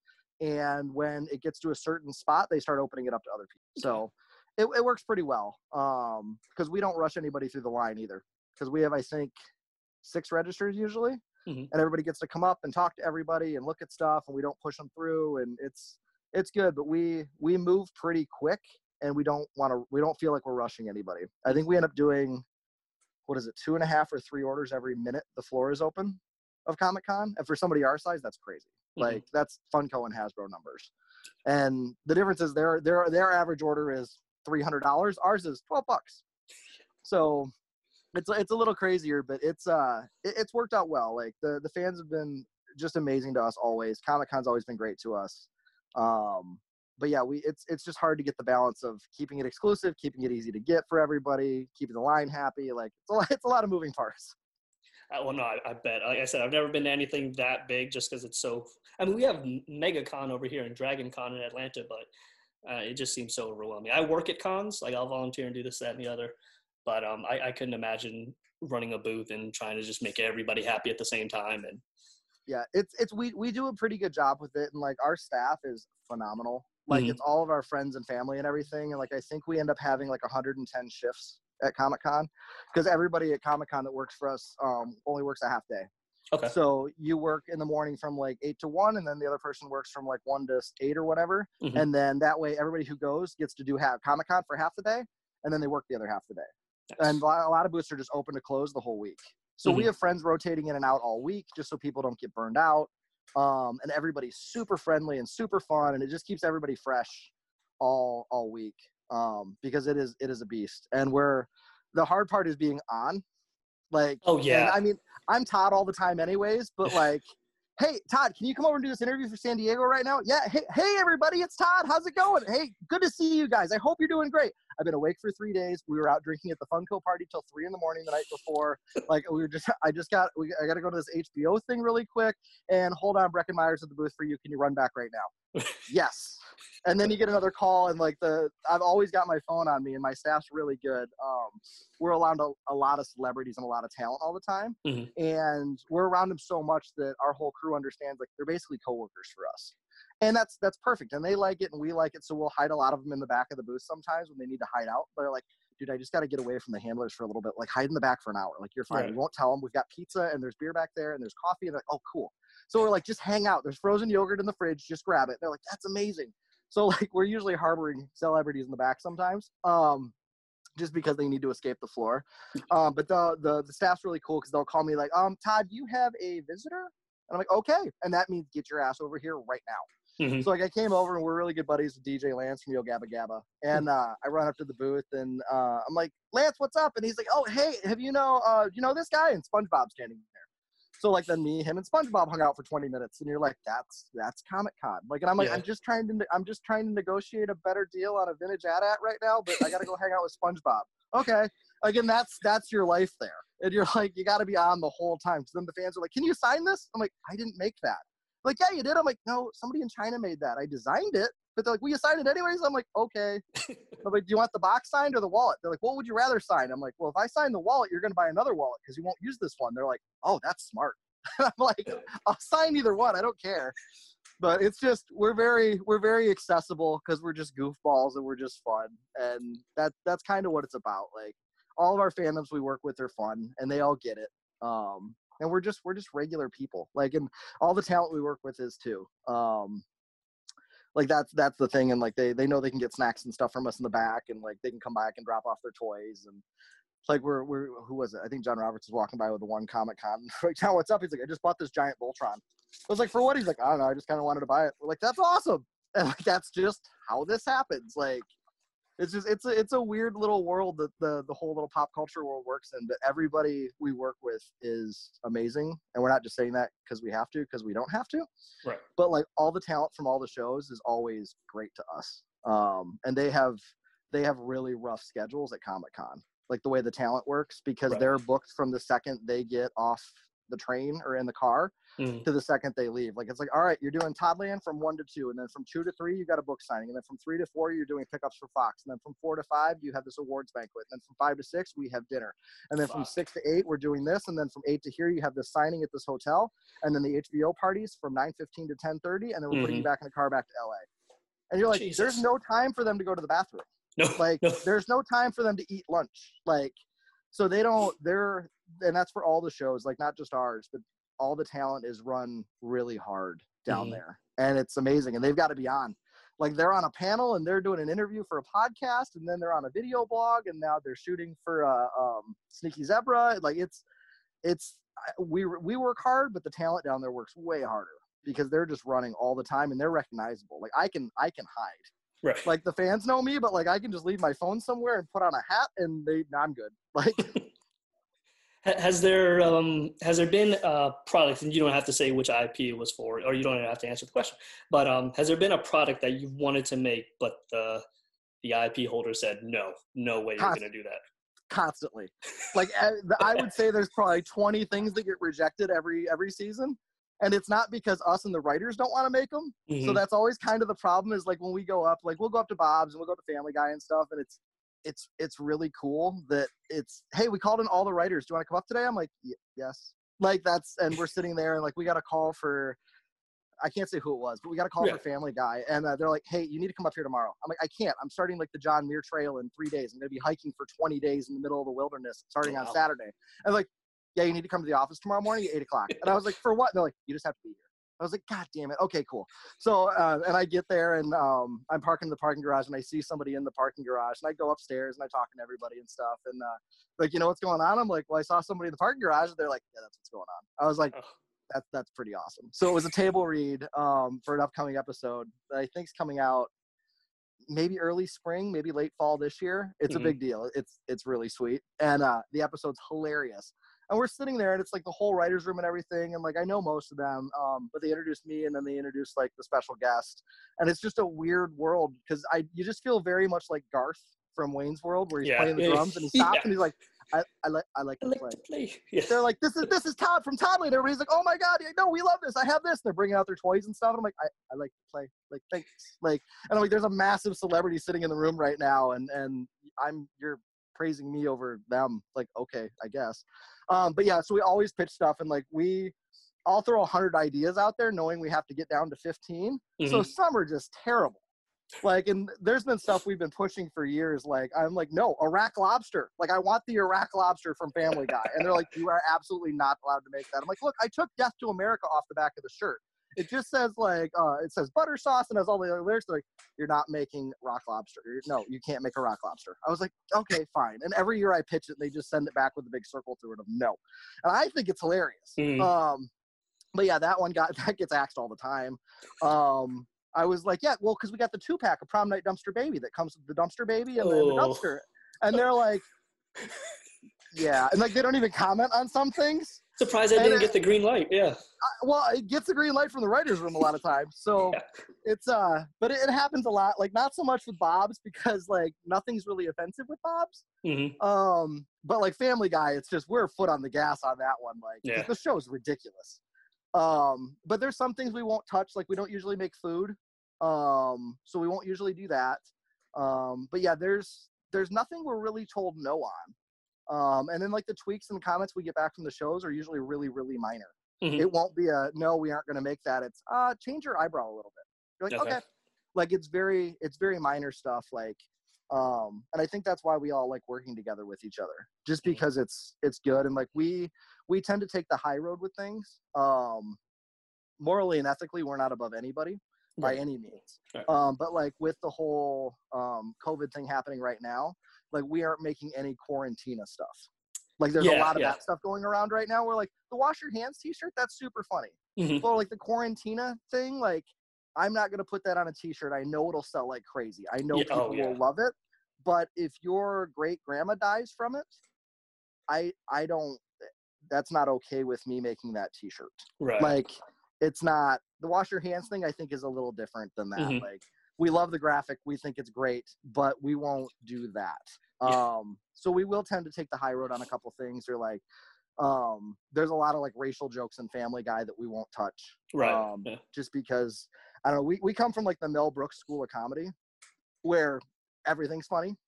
Like, Blazing Saddles is one of the funniest comedies of all time. Preaching to the choir, Yeah, but we won't touch a lot of that stuff. Like, our Toddland rule, even without licensing, is everything we make is either innocent or awkward. So that's how we've always kind of made things. And we like to say that we're Wes Anderson, not Dane Cook. Like, we're Box Lunch, not Spencer Gifts. So like, we always try to keep it at that next level of, there's nothing wrong with those things. That's just for a different audience than us. But like, we're not dick and fart jokes. We'd rather be the Ina Heimlich burger. Like, we'd rather be a little bit more clever. And the other guys can do that. Like, we were doing Urban Outfitters for a while with non-licensed stuff, and we kind of Unfortunately, we helped start the mustache trend with them, and we apologize to the world for that. Because now cupcakes and Etsy shops are still doing that and think it's original for weddings. But anyways, but we were doing our sweaters, and we were basically bringing back 70s sweaters that were super cool. And like we have one with the UFOs abducting sheep, and like a kitty cat sweater, and they weren't tacky. They were just a little strange. And that kind of helped usher in the whole tacky sweater thing, the ugly sweater thing. Yep. Because we were on the brink of that, and Urban's basically like, can you make these trashier? And I'm like, no. Like, these are nice sweaters. They're just, we're going out, like, these are nice sweaters, and we get it, and they're super cool. They're just really awkward. Like, it's a cat playing with yarn that says meow, meow, meow, meow, meow all over it. And they wanted Santa peeing his name in the sand. And I'm like, or in the snow, and I'm like, we're not that. Like, we want humping reindeers. And I'm like, I won't do it. Yeah. And in hindsight, the company that does it is worth millions and millions of dollars and could buy and sell us 1,000 times. But it's reindeer humping aren't funny to me. Yeah. Like, it's too obvious. Like, I don't want to do that. Like, UFOs abducting sheep, that's funny. Like, we have another one called Gnome Place Like Gnome. That's just a whole bunch of gnomes getting abducted. They're getting abducted, and then we have another one with a giant gnome carrying skis, and we named it Noam Chomsky. And everybody's like, oh, because he's got skis. And we're like, yeah, he's a gnome and he's skiing. And somebody's like, no. Do you know there's like an author called Noam Chomsky? And we're like, no, really? Like, so it's kind of fun because like we make the smart jokes, and like there was a couple of the big mall retailers that were like, here's the deal, your stuff's too clever. You need to dumb it down because the audience at our store doesn't understand it. And I'm like, no. Then it's not for that store. Then it's simple. Like then no, we're not doing it. Like, because we had another shirt called Itty Bitty Kitty Committee. And we had one of our artists drew the whole thing with his left hand because it's terrible that way. So like we're like, it's too good, and like it's hard for these good artists to draw bad. And I draw too bad. Like, I'm a creative director, I have no talent. I have a good eye and I know what to make, but I can't draw. So like our whole talent is our artist. And it's too good. And he's like, well, let me draw it with my left hand, and it's perfect. Like it would be the best drawing I ever made, but it's the worst one he ever did. And it's a bunch of cats in a meeting. It's just like a line drawing in there. One's got the pointer and he's all mad. 3 of them are licking themselves. One of them's walking around. And it just says Itty Bitty Kitty Committee scribbled on it. And a couple of the fans were like, no, like Itty Bitty Titty Committee's a thing? And we're like, no, that really? So it's always fun when they try to explain to you what you were doing. Like, and it's fun. We like to put like little jokes and things and like let people discover stuff and like let it be whatever it is. Like one of our company logos is this old 70s couple holding hands, like running through the field. Yeah. And everybody's like, oh, are those your parents? And I'm like, do you think they're my parents? And then like we just don't answer the question and we walk away. Because that's very like cool. Because like the fans have been like, no, that's definitely Todd's parents. They're like, that's definitely Todd's mom and dad. Another one's like, no, it's a brother and sister. And they're like, no, he's kidnapping her and running away with her. And we're like, yeah. The answer to which one's right is yes. Like, we know what it is, but we're like, we're not telling you. Like, it's more fun for you to decide what Toddland is for you. So nice. Is there what's your dream IP, or what haven't you been able to get your hands on and do yet? Honestly, we've worked with pretty much everybody we liked. Simpsons is what I would do anything for. We love The Simpsons. We love Futurama. Those are 2 big ones for us. And then who else would we want to work with? The only other goal we've ever had as a company is I want to be able to sell something in Disneyland. Okay. So like we've never had a physical product in Disneyland before. Because that's the other goal of like we've done everything, and like I've had a crazy career. Like I got invited to the White House to talk about business. I'm a goofball. I don't know. Sure. So I was like, all right, cool. So like I got invited to the White House. Like we get to work with Bob's Burgers. I'm in a table read for this. That's super cool. Like I've hiked this trail. Like I want to make Simpsons stuff and I want to sell something at Disneyland. So those are the next 2 gets.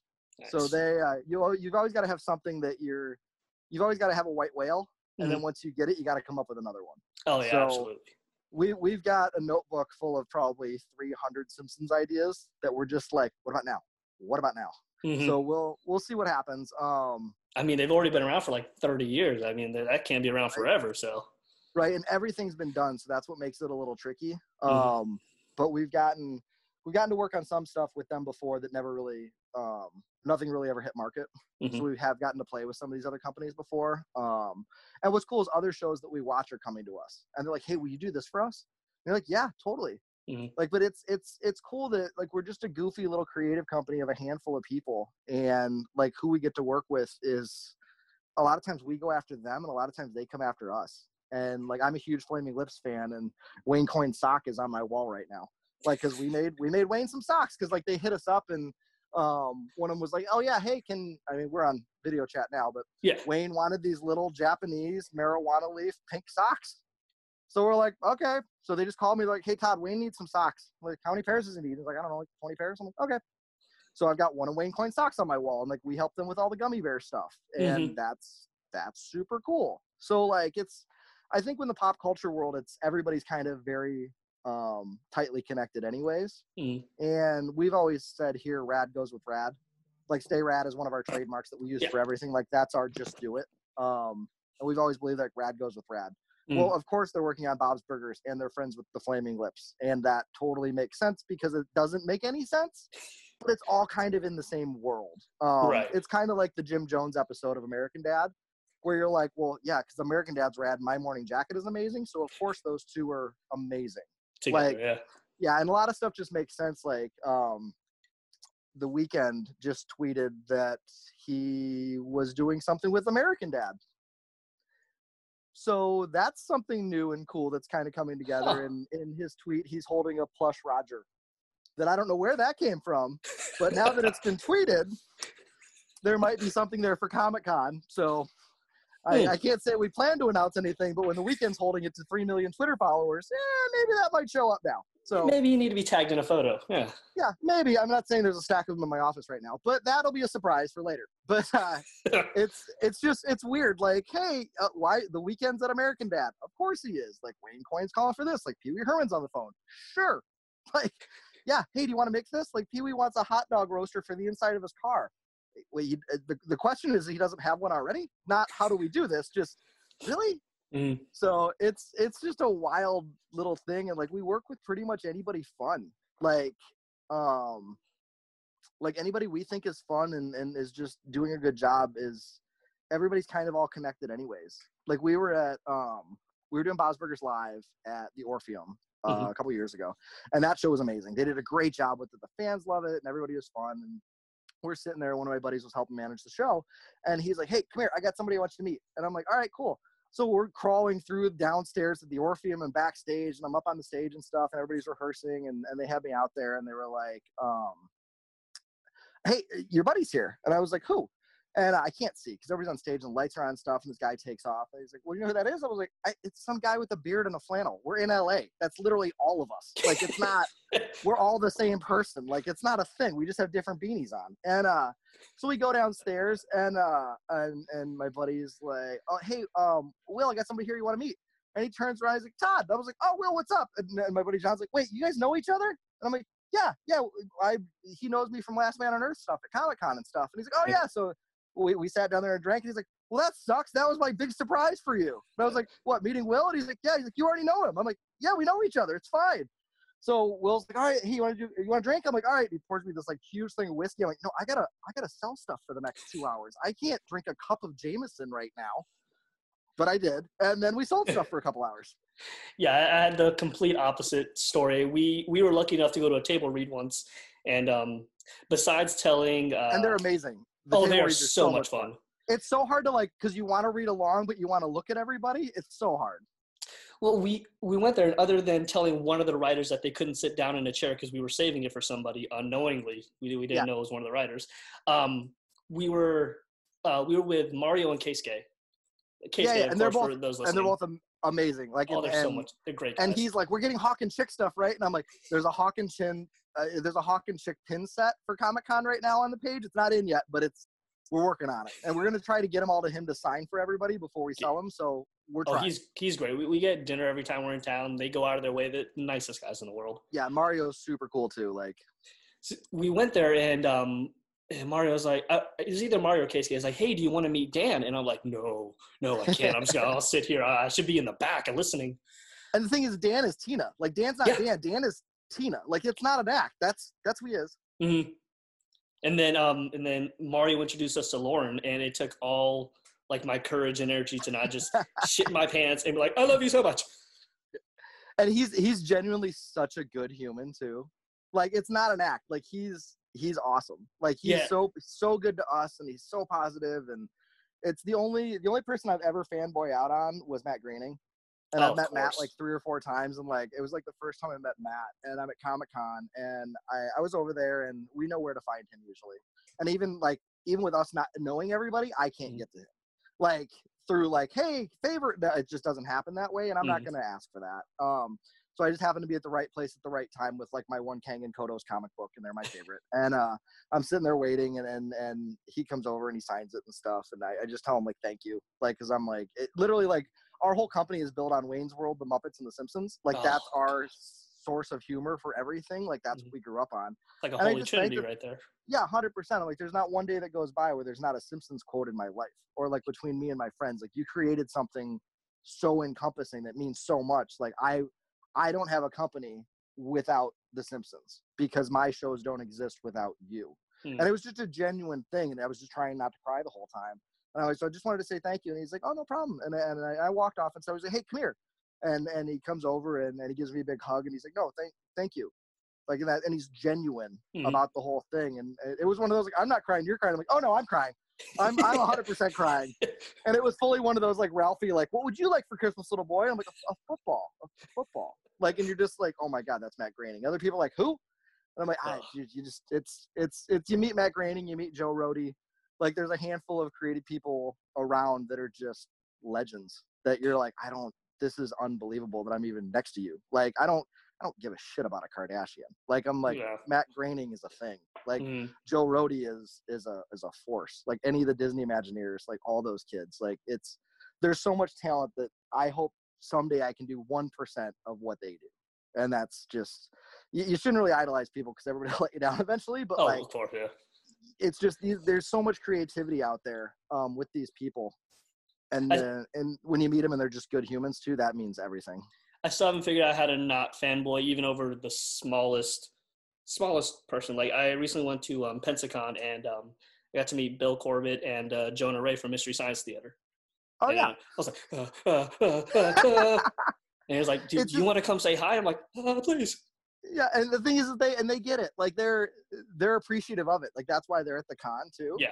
To do that stuff. But I think it's just the fans, like you realize that they have a role, you have a role. Like they're talent, you're a fan, and you don't take it kind of past that. Kind of deal. Like we know we work with these people and stuff, but like I'm not texting Dan Mintz anytime soon. Like that's not a thing. Like if Dan sends us an email, we send him stuff.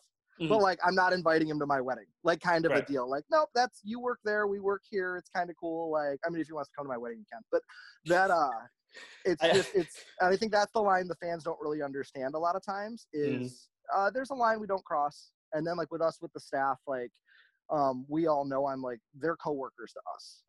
Like and we work with them. We're on the same team with them. Like it's us and the talent, and then it's the fans and the customers. Like that's how we separate it, and we're professional to everybody and we're nice to everybody, so it really isn't a thing. Like Stacy was working the Orpheum and she loves John Roberts, and John was outside in the parking lot and she had to run out to the truck to get something, and John was standing there and she's like, and I know I didn't want to do it, but I was just like, John, I love you. And he's like, oh, and he got into like the Linda voice right away, and Stacey just died inside, and he's like, you want a picture? And she's like, oh my God, yes.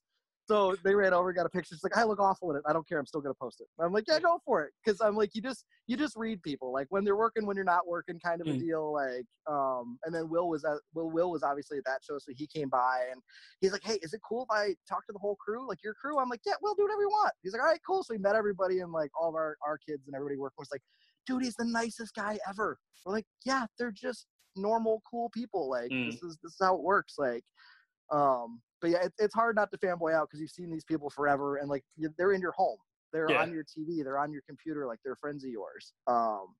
But it's nice when they're good people too. Like it makes a big difference. Like they're just like us. They just live in bigger houses. Yeah. Like, and that's a weird thing. And like Seth Green walked by with his crew, and everybody's, wait, you know Seth? I'm like, yeah, we're working on some Robot Chicken stuff with him. Like, you gonna say hi? I'm like, no, he's with his wife and his friends, and he's doing his thing, and I'm dancing with Weird Al tonight, and it's a different thing. Like that's not like, oh, you want to say hi to him? Like, no, that's a business thing. This is we're not best friends. Like, and I think that's what people get confused of. Like, well, you know that person. You're like, knowing people and meeting them and working together versus being friends with them are totally different things. Right. Yeah. And I think that's when it creeps out like a lot of talent and stuff. Like a lot of times we won't say hi to them because they're doing stuff.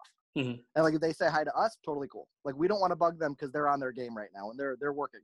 Like if there's any public or any fans around, they're working. Like we don't need to interrupt them because they're doing what they do. Right. And like when they come over and play with us, we play with them and it's perfect. And then we keep doing what we do. You have an exciting life, especially for a guy like me in Tallahassee. I mean, I'm watching Shudder right now. That's about the extent of my life right now. That's good. I mean, I'm resizing legal lines on tote bags right now, so it's not all glamorous. And okay, so I got one last question, and this has nothing to do with anything we've talked about for the last however long we've been talking about. Sure. Die Hard. Christmas movie, not a Christmas movie. Oh, it's a Christmas movie. 100% it's a Christmas movie. God damn it. No, Die Hard is a Christmas movie. It's not. Home Alone It's is a not. Christmas movie. It's not. Gremlins is the only one I'll give you that could be both. But Die Hard's a Christmas movie. It's not. It takes place during Christmas, but it's not a Christmas movie. Well, we got called in for that too. So we got called in to do Die Hard stuff like 2 years ago. Okay. Which again, totally off brand for us, but like they called us in. They're like, "Here's the deal. Die Hard's a Christmas movie. I don't know if you've heard." And I'm like, well, I've had the internet for the last 20 years, so yeah, I've heard. And they're like, okay, well, here's what we want to do. And they're telling me and stuff, like, we want all this product and stuff. And I was like, okay, cool. So we gave them our whole pitch, and it was amazing stuff. But it never really came to fruition. They're like, well, it's a Christmas movie, so we need Christmas stuff. I'm like, all right, well, I want to make a snow globe. And obviously, instead of it snowing, it's just all glass from the building. Because then all the glass is coming down, and like the Carl Weathers car is at the bottom of it with the lights on. And then you got Hans Gruber flying out the building. It's a whole thing, and everybody's like, I don't know. Like, what do you mean you don't know? That's amazing. Genius. So, but it ends up getting a little tricky because there was some stuff that I wouldn't do. Obviously, like, and I'm not going to get any political soapbox here because this is a fun little podcast and stuff. But like, shootings in the U.S. are a problem, and if we're going to make all this product for Christmas and stuff, we won't put guns on it. Just because if something were to happen and like we have stuff in GameStop with guns on it and there's a shooting at a GameStop, I don't want that responsibility of that. Right. Like, so a lot of like the Die Hard stuff is very bloody and a lot of guns and ho ho ho, I have a machine gun, and I'm like, I just don't want to do that stuff. Like, I'd rather make the snow globe of Nakatomi Tower. Like, that's cool to me. Like, we were gonna make a gingerbread Nakatomi Tower, so you could do it yourself and like frost the whole thing and stuff. So we're trying to work on one for Bob's right now for Christmas. So because then you just frost the whole thing yourself, but it's really hard to make the molds, and like we do everything very legitimate and very approvable. Right. So a lot of people like 3D print a mold for like a gingerbread thing, but the PVC they use for 3D printing isn't food safe. So like we can get things made and you can buy it off Etsy, but if we can't make it 100% safe for people, we won't. So that's the trick we're in right now. So like, oh, if you buy 100,000, you can do it. I'm like, we're going to sell 200. So no, like, but yeah, but no, Die Hard is decidedly a Christmas movie. I'll give you Gremlins, could go either way, but Die Hard is a Christmas movie. Sorry to disappoint you, but at least it's at the end of the interview. I mean, I didn't know an opinion could be wrong, but I mean, here we are. So yeah, everybody has a right to your opinion, and yours is wrong. It's perfect. I don't know. It's not a big deal. It's whatever. It's but no, that wraps up everything that I have. Other than, but I mean, I want to thank you for coming on here. I really appreciate you giving me even 5 minutes of your time. I really appreciate that. Oh, of course. Like I said, we're fans, and we follow everybody on Twitter and the blogs and stuff too, and we listen to other people's podcasts, and like we're the same as everybody else. We just have kind of a cool job and work with cool, fun people. Like that's the only difference that really comes of it. But like we try to support everybody we can and support everybody who helps us. And right now we're trying to bring in everybody like you guys, like you already know, and some other people know that like anybody who runs the Bob's Burgers fan pages and blogs and trivia nights and anything like that. We're having them reach out to us to help us get the word out on the merch for WonderCon and Comic-Con and stuff, because with the state of like business right now, things are very, very difficult for everybody. And this isn't a plea for money kind of a deal, but it's like, if we want to sell stuff and make money, we don't want handouts for things. Like we just want to get the stuff to the fans, and then like we can keep our lights on while we do that. So that's the cool thing, is like the more people that know we have this and that you can order this for the first time ever, the better off we are to make it to July. And then we get to July, and then we get to the next one. So our approach here is essentially Jyn Erso's speech in Rogue One that again kind of ties everything back. Like, I don't know, we're gonna make it to the ground, And then we're going to take the first base we can get. And then after that, we're going to go to the next one. And then as soon as we get to the next one, we're going to take that one. And we're just going to keep going on and on until we succeed or we don't. And that's our company approach right now is Gin Airso is pretty much our Bill Gates right now of like, nope, you know what? We're going to get through this month and then we're going to get to the next month. And then after we get through that next month, we're going to launch the Pride stuff. And then after the Pride stuff, we're going to get to Comic-Con. And then after Comic-Con, if it happens, we're golden. If it doesn't happen, we're putting it online. And then we're going to try to get to Chicago Comic-Con. And then if we get to Chicago Comic-Con, we're going to get to the next one. So that's what we're trying to look at. We're trying not to look at the year in advance and when things will reopen. We're just like, we need to sell stuff online right now. And we're going to do the best we can with the fans and everything. And just it's rough for a lot of people. Like a lot of the small businesses, unfortunately, aren't going to make it out of this. And unfortunately, like on your Comic-Con floor and those places, 75% of your favorite companies and artists won't be there next year because they're just not going to make it. And that's awful. Like everybody who does it as a side project can probably eke it out. The big guys will be fine, like Hasbro, Funko, Marvel, DC. They're all going to be okay. But people like our size that are like the biggest small guy, we're the ones that it's really hard for. And like the little ones that have like an Artist Alley booth and that's their full-time job. We have really good friends like Fat Rabbit Studios. Like we love Fat Rabbit. They're really good friends with ours. They were our con neighbors for years. And they've had, I think, 8 cons canceled since the beginning of the year. Jeez. This is their full-time job. And this is how we fund it. And we're all pretty much month to month. It's not because we're bad at business. It's just, I'm not charging you $25 for a pin. Like I'm charging you 10 because that's what it should be. Like, and they're the same thing. They make everything at home and they're a great little brand, but they need their January cons to get to February. They need their February cons to get to March. And now everybody needed WonderCon to get there. And CCI made the right call. They're keeping everybody safe. It's 100% the right thing to do. And Comic-Con International has been amazing to us through all this. And the Comic-Con blog's been awesome to us. And everybody's just trying to help each other as best we can. And that's I think what it is. Like if you run a little Etsy store, we'll try to help you as long as it's not bootleg art because we're not allowed to do that. But it's amazing, but we aren't allowed to be like, oh yeah, that doesn't exist. We're not looking at that. But everybody's just basically trying to help each other, and we've got a lot of friends in the business. Like Symbiote Studios is great, Super 7 super cool. We love Funko. We got friends at Hasbro. There's friends everywhere, but everybody's getting laid off.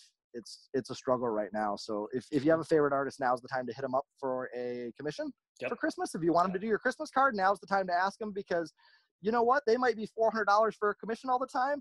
They're maybe $100 right now because they got the time. And you've got big studios that hire everybody as 1099s to do art for you. So like if you do SpongeBob or Ninja Turtles or a project for Disney and stuff, like they hire a lot of external artists. And right now everything's on hold. So now, even if you're an independent artist, you're not getting those contracts now. So now's the time to hit them up and buy a pin from them. Like that's cool. Like you might not be a Bob's fan, but if your daughter is, she might want our Millie Easter Bunny pin for Easter, and I'll try to get it there. Like we'll do what we can. So, but yeah, honestly, like the fandom and you guys like running the podcast and the blogs and the shows and everything, like that's what gets us through this. Is everybody kind of pulling together and trying to help each other as best we can. Yeah, no, I completely agree. And we're just a small podcast, small little Instagram page, but I mean, whenever we find somebody who asks, hey, can you plug this? I mean, there's no question about it. Like, absolutely. Well, what can I do to help? You know, they shouldn't be like, well, I'll do this for you if you do this for me. It doesn't make sense. It's like, who am I to turn somebody down, you know? But no, but again, thank you. And before we get out of here, is there anything else you want to plug? Anything we didn't touch on that you wanted to? No, not really. I mean, the only thing is anything we get a lot of ideas from fans, and a lot of like the product we make comes from cosplayers and comes from fans and comes from things that they're liking. Like it was funny because one of the fans tweeted the other day, like, you're making Madness Castle shirts, right? And it's funny because we submitted them like 2 days before that. And I replied, no, we were like, yeah, they're already in for approval. They're like, oh my God, of course they are. Because like a lot of times we're on the same wavelength as they are. And like nobody's asked for Super Tina, but we know to make Super Tina. People want it, but they don't know it yet. Yeah, and we'll ask like for the necklaces, like we did Andy and Ollie Best Friends necklaces, and then we put up on Twitter like, what do you guys want next? Do you want Gene and Ken? Do you want Tammy and Jocelyn? Do you want Bob and Linda? And like we asked everybody, and it kind of came across the board. Like everybody kind of wanted Tammy and Jocelyn, and Bob and Linda. So we're like, all right, we're gonna make Bob and Linda for WonderCon. Yep. And then maybe we'll make Tammy and Jocelyn for Comic-Con. Like so, we ask. And then somebody was like, no, Little King Trashmouth and Gary. Like, all right, well, that one's getting made now. Yeah. So, and the fun part about that is nobody's ever seen Gary. Yeah. Or Ken. Yeah, Gary, well, I mean, that was a drawing, but. Yeah, we've seen Ken twice, just as drawing. Once, Yeah. twice. I think we've seen him once, just as a drawing. Yeah. Yeah, but there's some more Ken stuff happening that we know about that you guys don't yet. But yeah, Ken's quickly becoming my favorite character. So it's almost always been Gale, but now I kind of it's leaning more towards Ken right now. I'm more of a Marshmallow guy myself, but. Well, Marshmallow doesn't count because Marshmallow is the best character anyways. Oh, so like. Perfect. Yeah, he already is like the best, like up there. So and Marshmallow and we did the Todrick Hall stuff. Yeah. Miss Triple Xmas. Cleavage to Beaver. So she's Cleavage to Beaver year round, and then for Christmas she's just Miss Triple Xmas. So we did those things. So for Pride we've got a lot more stuff coming out this year. Nice. And then that's going to be tricky too because Pride is usually in June, Mm-hmm. and now all the parades are canceled. Yeah. So that's all being pushed to October. Mm-hmm. So we'll probably do a double release for that. So we'll probably release everything in May just so everybody can still have it for June.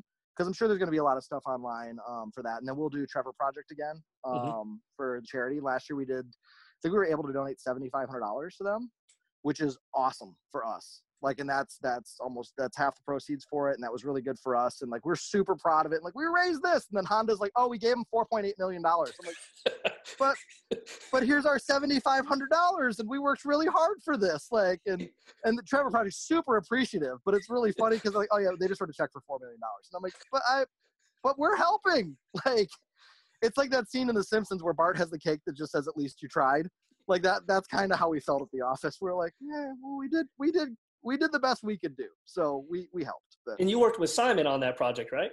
Yeah. Because Simon did that art a while ago and then we hit him up for it. And then obviously Simon's looped in this year on it too. Mm-hmm. So we know what's happening for it already. We're just waiting on some artwork sign off. So nice. It's fun because like sometimes the show generates stuff, sometimes we generate stuff, sometimes the fans generate stuff, and then we all kind of hold hands on it together. And the whole entire crew at Bento Box and Simon and Mario and everybody is an ally, and everybody's on the same page. And it's just, yeah, we make fun stuff. Like, is this fun? Yeah, let's make it. Okay. Like, and like the Madness Castle shirts, I don't know if we'll sell 10 of them or 1,000 of them, but it's like, no, I think they're funny, so we're making them. They're like, okay. Like, and that's where it goes. Cause like, I don't know if we're going to sell tie-dye shirts, but I think they're hilarious. Mm-hmm. This keeps bringing up more questions. You mentioned Pride and you mentioned you're out in California, of course, DragCon. Yeah. We haven't done anything yet. Mm-hmm. It's come up. Somebody asked about it. Mm-hmm. We haven't done anything yet for it.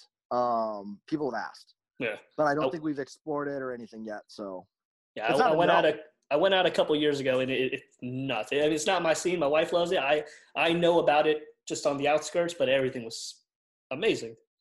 Oh, it's cosplay to the whole next level. Like, it's crazy. I was like, holy wow. They were introducing the queens and one came in, was being carried by 4 gentlemen on like one of those like old Egyptian types things that she had. It's a spectacle. It is. I can hear like this is ridiculous. Like, and there's so much work and effort that goes into all that, and you're like, that would be great for cosplay. Like to see if those guys could put that effort into cosplay for stuff versus just there's another girl's butt and her boobs. Cool, I guess you're lady Hulk. Cool, like cool. Like, do you want a picture with me? No, I'm good. Not like really. I like the girls over here that are like Tank Girl Tina and Louise. Like, they're awesome. I like the girls that cosplay as Gale, and the Bob's cosplayers are great. Like, they're super fun and they're awesome, and it's we don't rip on anybody's cosplay for being what they're gonna be. But it's a whole thing, and I think a lot of the cosplayers that try to turn it into a business kind of lose what it is. No, just have fun. Like, share your fandom. This is super awesome. Like, that's great that you want it to be this, and I get that you got to put your boobs out there for the likes, but you're better than that. Yeah. Like, you don't need to do that. Like, and those likes are those quality likes. Like, that's not what I want. Like, that's no. Like, Stephanie runs the meetup. She runs Teen Apocalypse. So at all the cons out here. Oh yeah. Yeah, she runs the Bob's Burgers meetup, and she's actually trying to do an online meetup. So I think she's going to try to do it on Zoom this year at WonderCon. Okay. So everybody Oh, can still great. get in their cosplay and try to do it online, and I'm sure the blog's going to have info on that. And then Teen Apocalypse on Twitter and Facebook probably has info. But she does an awesome job. Yeah. And then at the meetups and stuff, like at Comic-Con a couple years, the entire cast came out. Mhm. And then everybody gets special pins from us and special stickers from us, and Lauren comes, and like we do that for the fans. And those cosplayers are awesome because they go all out, and they're super funny, and they'll get super obscure. Like you'll get Speedo Guy out there, and you get Edith the Herald, and you get a lot of Tinas. And I don't care how many times I've seen it, boy Tina is funny every time. I cosplayed as Tina 1 year. It's never not funny. It's like never especially if not you have funny. a beard, it's always funny. Like Beard, tattoos, and at the time I had biceps. It was pretty sweet. yeah, it's super funny. Like I used to do I don't know if you ever seen Bearded Finn for Adventure Time. He's a pretty famous cosplayer, and he's got huge arms and stuff. He wears a T-shirt that's too small, and he was Bearded Finn from Adventure Time. So I cosplayed as him a couple times at Comic-Con, and nobody gets it. But like the three people are like, wait, you're cosplaying as a cosplayer? And I'm like, yeah. They're like, that's amazing. And I'm like, yeah, thank you. And I mean, nobody else gets it. They're like, it doesn't matter. And I'm like, yeah, the three people that understood that I was that, it was awesome. And then I did, I was Dead Pope a couple years. So like 3 or 4 years before Deadpool came out, I was Deadpool as the Pope. Mhm. So I had like the whole papal robes and the whole headdress and everything. And like I had like the knives made into a cross and everything. And I was walking around Comic-Con as Dead Pope. And like 3 people got it. Like, is it Deadpool wasn't out yet? And it's before everybody made a Deadpool costume. But that was funny for me. And then I did D23 as a Deadpool Katir. So I had I have a 1950s sweater, like the Mickey Mouse Club sweater, and I had Wayne embroidered on the front of it. And then I had the ears made with Wayne on the front, and then I ripped the Mickey Mouse logo off, and I put the Deadpool logo on it. And then I had like the wool pants and like full on 100% Mouseketeer outfit, head to toe, as Deadpool. And again, like 6 people understood it at the time. They're like, that's funny. Because That's right way when more Disney was fun doing the than like Fox 1,000 people getting your costume, though. Yeah, way more fun. Because you're like, no, the right people get this. And like that was fun. And like that's one thing I do miss about Comic-Con is I don't get to cosplay anymore. Mm-hmm. Just because we just don't have the time. Oh, I think the last one I did was Last Man on Earth. Like I think first season or second season. And I got Will's exact outfit. Mm-hmm. So like I had his exact outfit because I own a clothing company. We have access to things. So it's like, I know those are Fruit of the Loom boxers from Walmart. I can get those. And I know where that green sweatshirt came from because we know who's on the show. Like, so I went up there and I'm walking around Comic-Con in my underwear and I had all the, like you can see it on the Zoom. If I turn off the background here, virtual background is off. Yeah, you can see like back there, I have all the balls from the show. Right. So like I made all those and we're walking around the show, and I'm walking around the show like that, and I've got them all. We get up and I meet Will and Kristen and everybody's up there and stuff, and we're all joking around like, are you really walking around Comic-Con in your underwear? I'm like, of course I'm walking around Comic-Con in my underwear. Like, why wouldn't I be? And it was hilarious. It was a whole thing. And then the next year we went up and I went as, if you've ever watched all the episodes, he's got a ghillie suit on for Christmas episode, and he's the Tandy Bomb because his name's Tandy, and he's a Tandy Bomb. So I have a full ghillie suit covered in Christmas ornaments. It's the exact one from the show. Yeah. So I get up and I walk up and like Mary Steenburg's like, oh my God, Todd, is that you? I'm like, of course it's me. She's like, that's amazing. I'm like, thanks, Mary. She's like, this is ridiculous. She's like, has Will seen it yet? I'm like, no, not yet. And Kristen's like, oh my God, Todd. And I'm like, yeah. And she's like, Will. And like Will looks over and he's like, oh my God. Like, and he loses it. But like, that's, I think the last time I cosplayed at Comic-Con. And then what did I get? Oh, I have the underwear from the show. So Will's signing the underwear from the show. Right. And then the year before, Kristen signed, if you ever watch the show, they take like all these vintage art pieces from like museums and stuff. And I've got like Monet's, like the bridge over the water thing. And I reprinted it out. And then Carol, who's Kristen in the show, paints a poodle on the bridge. So it's a Monet by, or what is it? It's like Dog on Bridge by Monet and Carol. So I had the whole thing remade and printed and framed. So now I've got it hanging in the office where Kristen signed it because it's the exact one from the show. Nice. But that was super fun for me, like to get to do those things and be really obscure characters and that kind of stuff. And we still see it at the shows, like, but it's the cosplayers make it and the fans make it, and it's honestly just as much fun for me to stand there and see 3,000 people walk through our line dressed as cosplay and happy and stoked, and that's what it is. Like I think you won't crush anybody's spirit after all this is over. Everybody will just be, I think, a little bit more appreciative of what we get to do, like to go to cons and to get to be cosplay. And I think it's a lot of stuff we've taken for granted before, that I don't think we will after this as much. Yeah. So we're hoping, hopefully. Yeah, we're thinking Comic-Con has to happen. like for everybody, Comic-Con has to happen. I think emotionally and like financially, it definitely has to happen. But like downtown San Diego, I think they rely on like 75% of their income for the year from Comic-Con. I bet.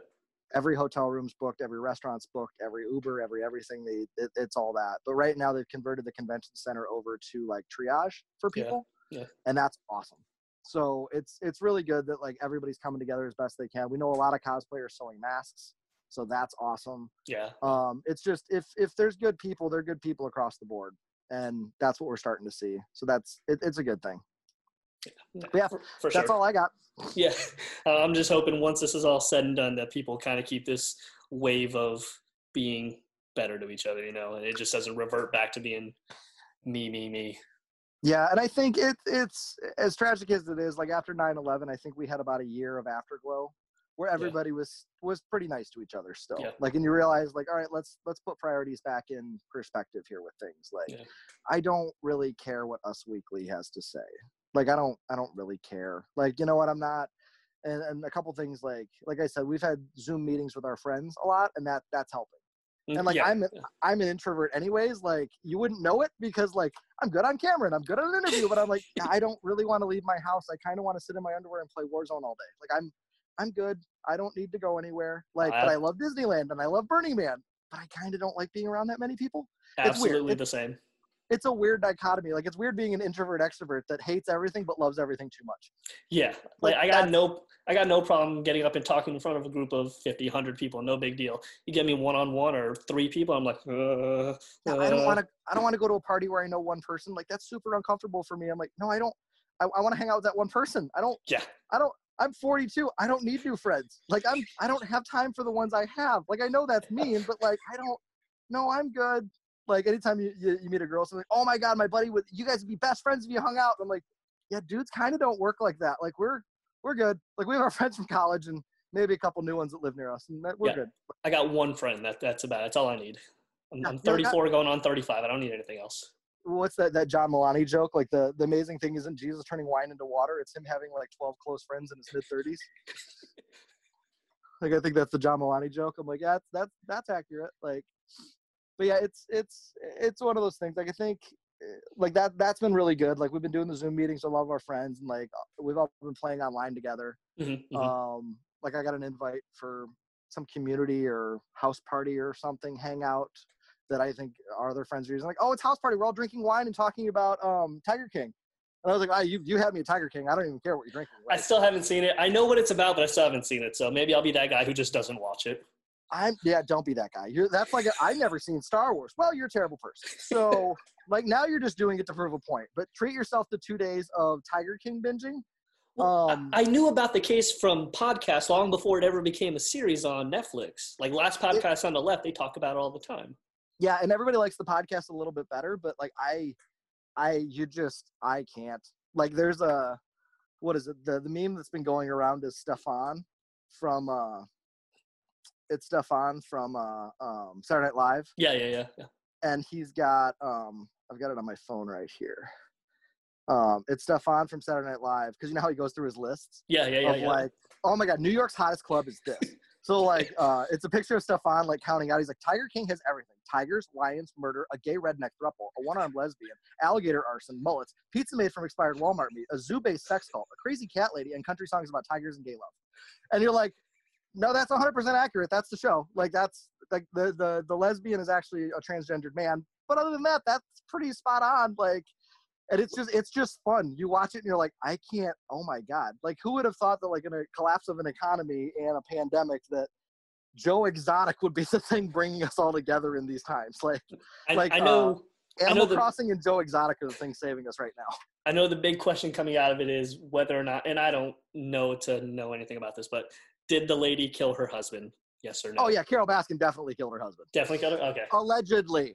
No, she didn't. Like, and that's the whole thing, is we're like, look, of all the insanity that's happening, like with whatever this administration is, you're like, I think everybody's okay if you just pardon Joe Exotic. I think we're okay with that one. Like, you've made some bad choices, but if you pardon Joe Exotic, like, I think we're all okay on just holding hands with this one and being like, yeah, that's okay. We're all on the same team here.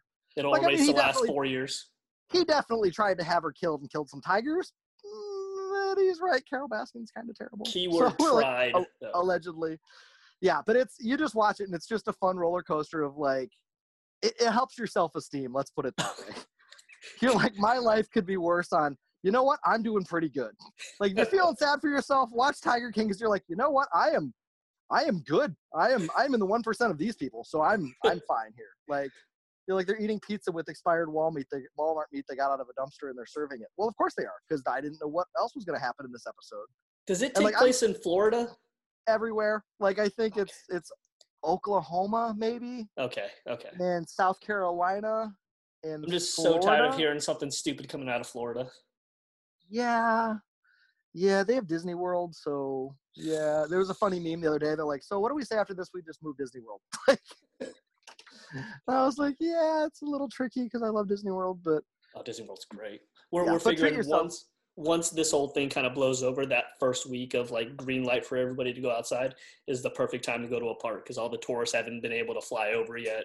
So for that like the first week, it's just gonna that might be the locals. way to go. Here they did. I think the park was packed the last day it was open here because they announced it. And we go to Disneyland. I mean, it's 20 minutes away, so we go to Disneyland probably twice a week. Like we're there all the time. Nice. But it's nice because for us, it's not like a normal park day for us because we go and we ride Space Mountain, eat a churro, and go home. Like it's like going to Target. Like it's down the street. We pop in, we do 2 things, and then we go. Like it's super cool. And like if our friends are in town, we'll spend the whole day. But yeah, for us, it's just a different thing. But it's honestly, and this sounds very entitled, but it's a very weird thing to not be able to go. And that's like a very like not normal thing. Like, and it sounds very like elitist to be like, oh, that's my problem. It's not a problem, but it's just it's a strange like. Okay, it's weird that I can't touch anything with my hands and I can't touch my face. It's weird I can't go to the grocery store and throw out a toilet paper and I can't go to the park. Like those things are strange, but like, oh, it's Sunday night. I always go to get dinner at the park and I watch fireworks and I can't now. Yeah. Like that's one of those like reality of like everything's so weird, but that's one of those things that's like, oh no, things aren't normal right now. Like, oh, okay, no, that's a realistic, not normal thing. So yeah. No, I mean, we live like 4 hours away, so we don't get to go as often. But the last time we went for no reason. We just got like a 3-day pass and just walked around. We rode the Haunted Mansion and then everything else we just walked around and looked at stuff, even though we've been there for like 3 years in a row. Those are the best trips because you're not worried about doing everything and you don't have FOMO. You're like, yeah, I kind of want a churro. It's 10 o'clock. Okay. Like, let's go to Trader Sam's and get a drink. Okay. Like, and you're like, oh, this is how normal people do vacation when they don't have FOMO and have to do everything every time. Yeah, you don't have to show up at 9 a.m. and stay all the way to close. You can just show up at like noon and be like, we'll stay for an hour or two. We're fine. Yep. Like all of us trying to get on Rise of the Resistance. It's like, okay, you got to be there at 7 because the gate opens at 8. And then at 8, you got to get on the app. And then you get on the app and then you might be able to get on at 4:30. And you're like, oh my God. Like, but I just want to see the Star Wars. I want to see the space guys. Like, like this is so hard to do.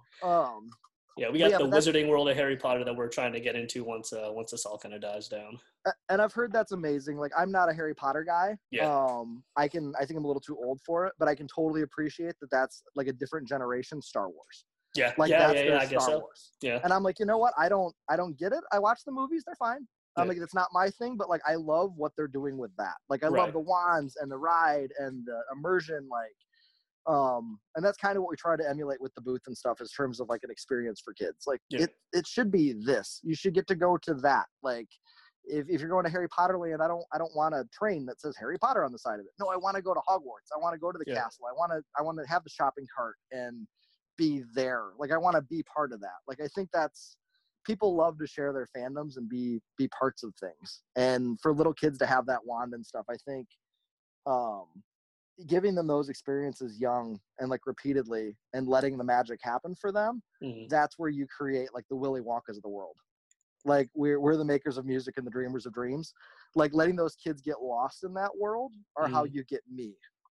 And that's how you get writers and that's how you get Imagineers. And we need more of those. Absolutely. Like I'm sure investment bankers are great.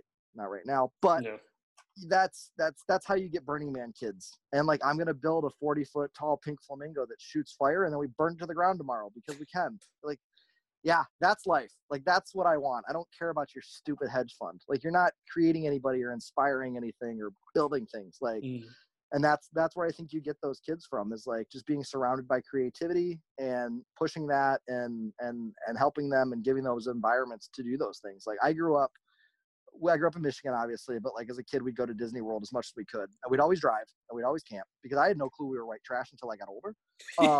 I just didn't know. I just thought this is what you did. Like, you don't go on an airplane. Like, that's crazy. Why would I ever get on an airplane in a hotel room? That's for rich people. So like, you don't know that.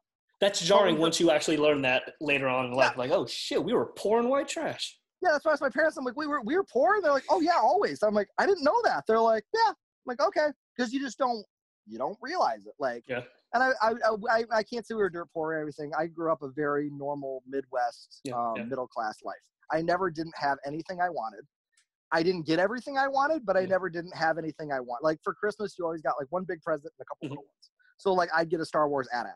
Like that's the big one. And then you look at it in hindsight, it was $50.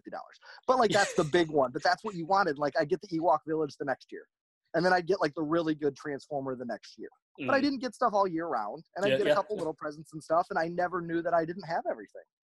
Like that's what I wanted was the AT-AT, and I got it. Yeah. I don't know that there's a Millennium Falcon and 10 other things that I don't have. I didn't care. I got my AT-AT I wanted. Like I think one year I got a drum set, and I was like, oh my god, we're fucking rich.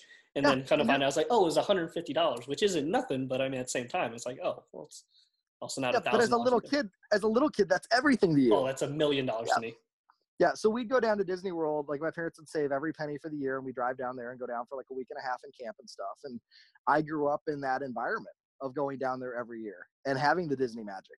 And that's and the parks have changed a little bit from what they were in like the 80s and the 90s. But you go down and you watch Illuminations or you watch Spectro Magic, and they're a different thing. Like that doesn't exist anywhere in the world. And that's the whole way. All these countries light up with classical music, and there's fire in the middle, and it's on a lake, and there's fireworks, and it's this whole immersive thing. And you learn like that's just normal now. Like that's what the gold standard is for things and what it should be. Like, and I've been very fortunate to be able to travel. And I've been to every country for real that's at Epcot except for Morocco. Okay. So like I've literally drank around the world.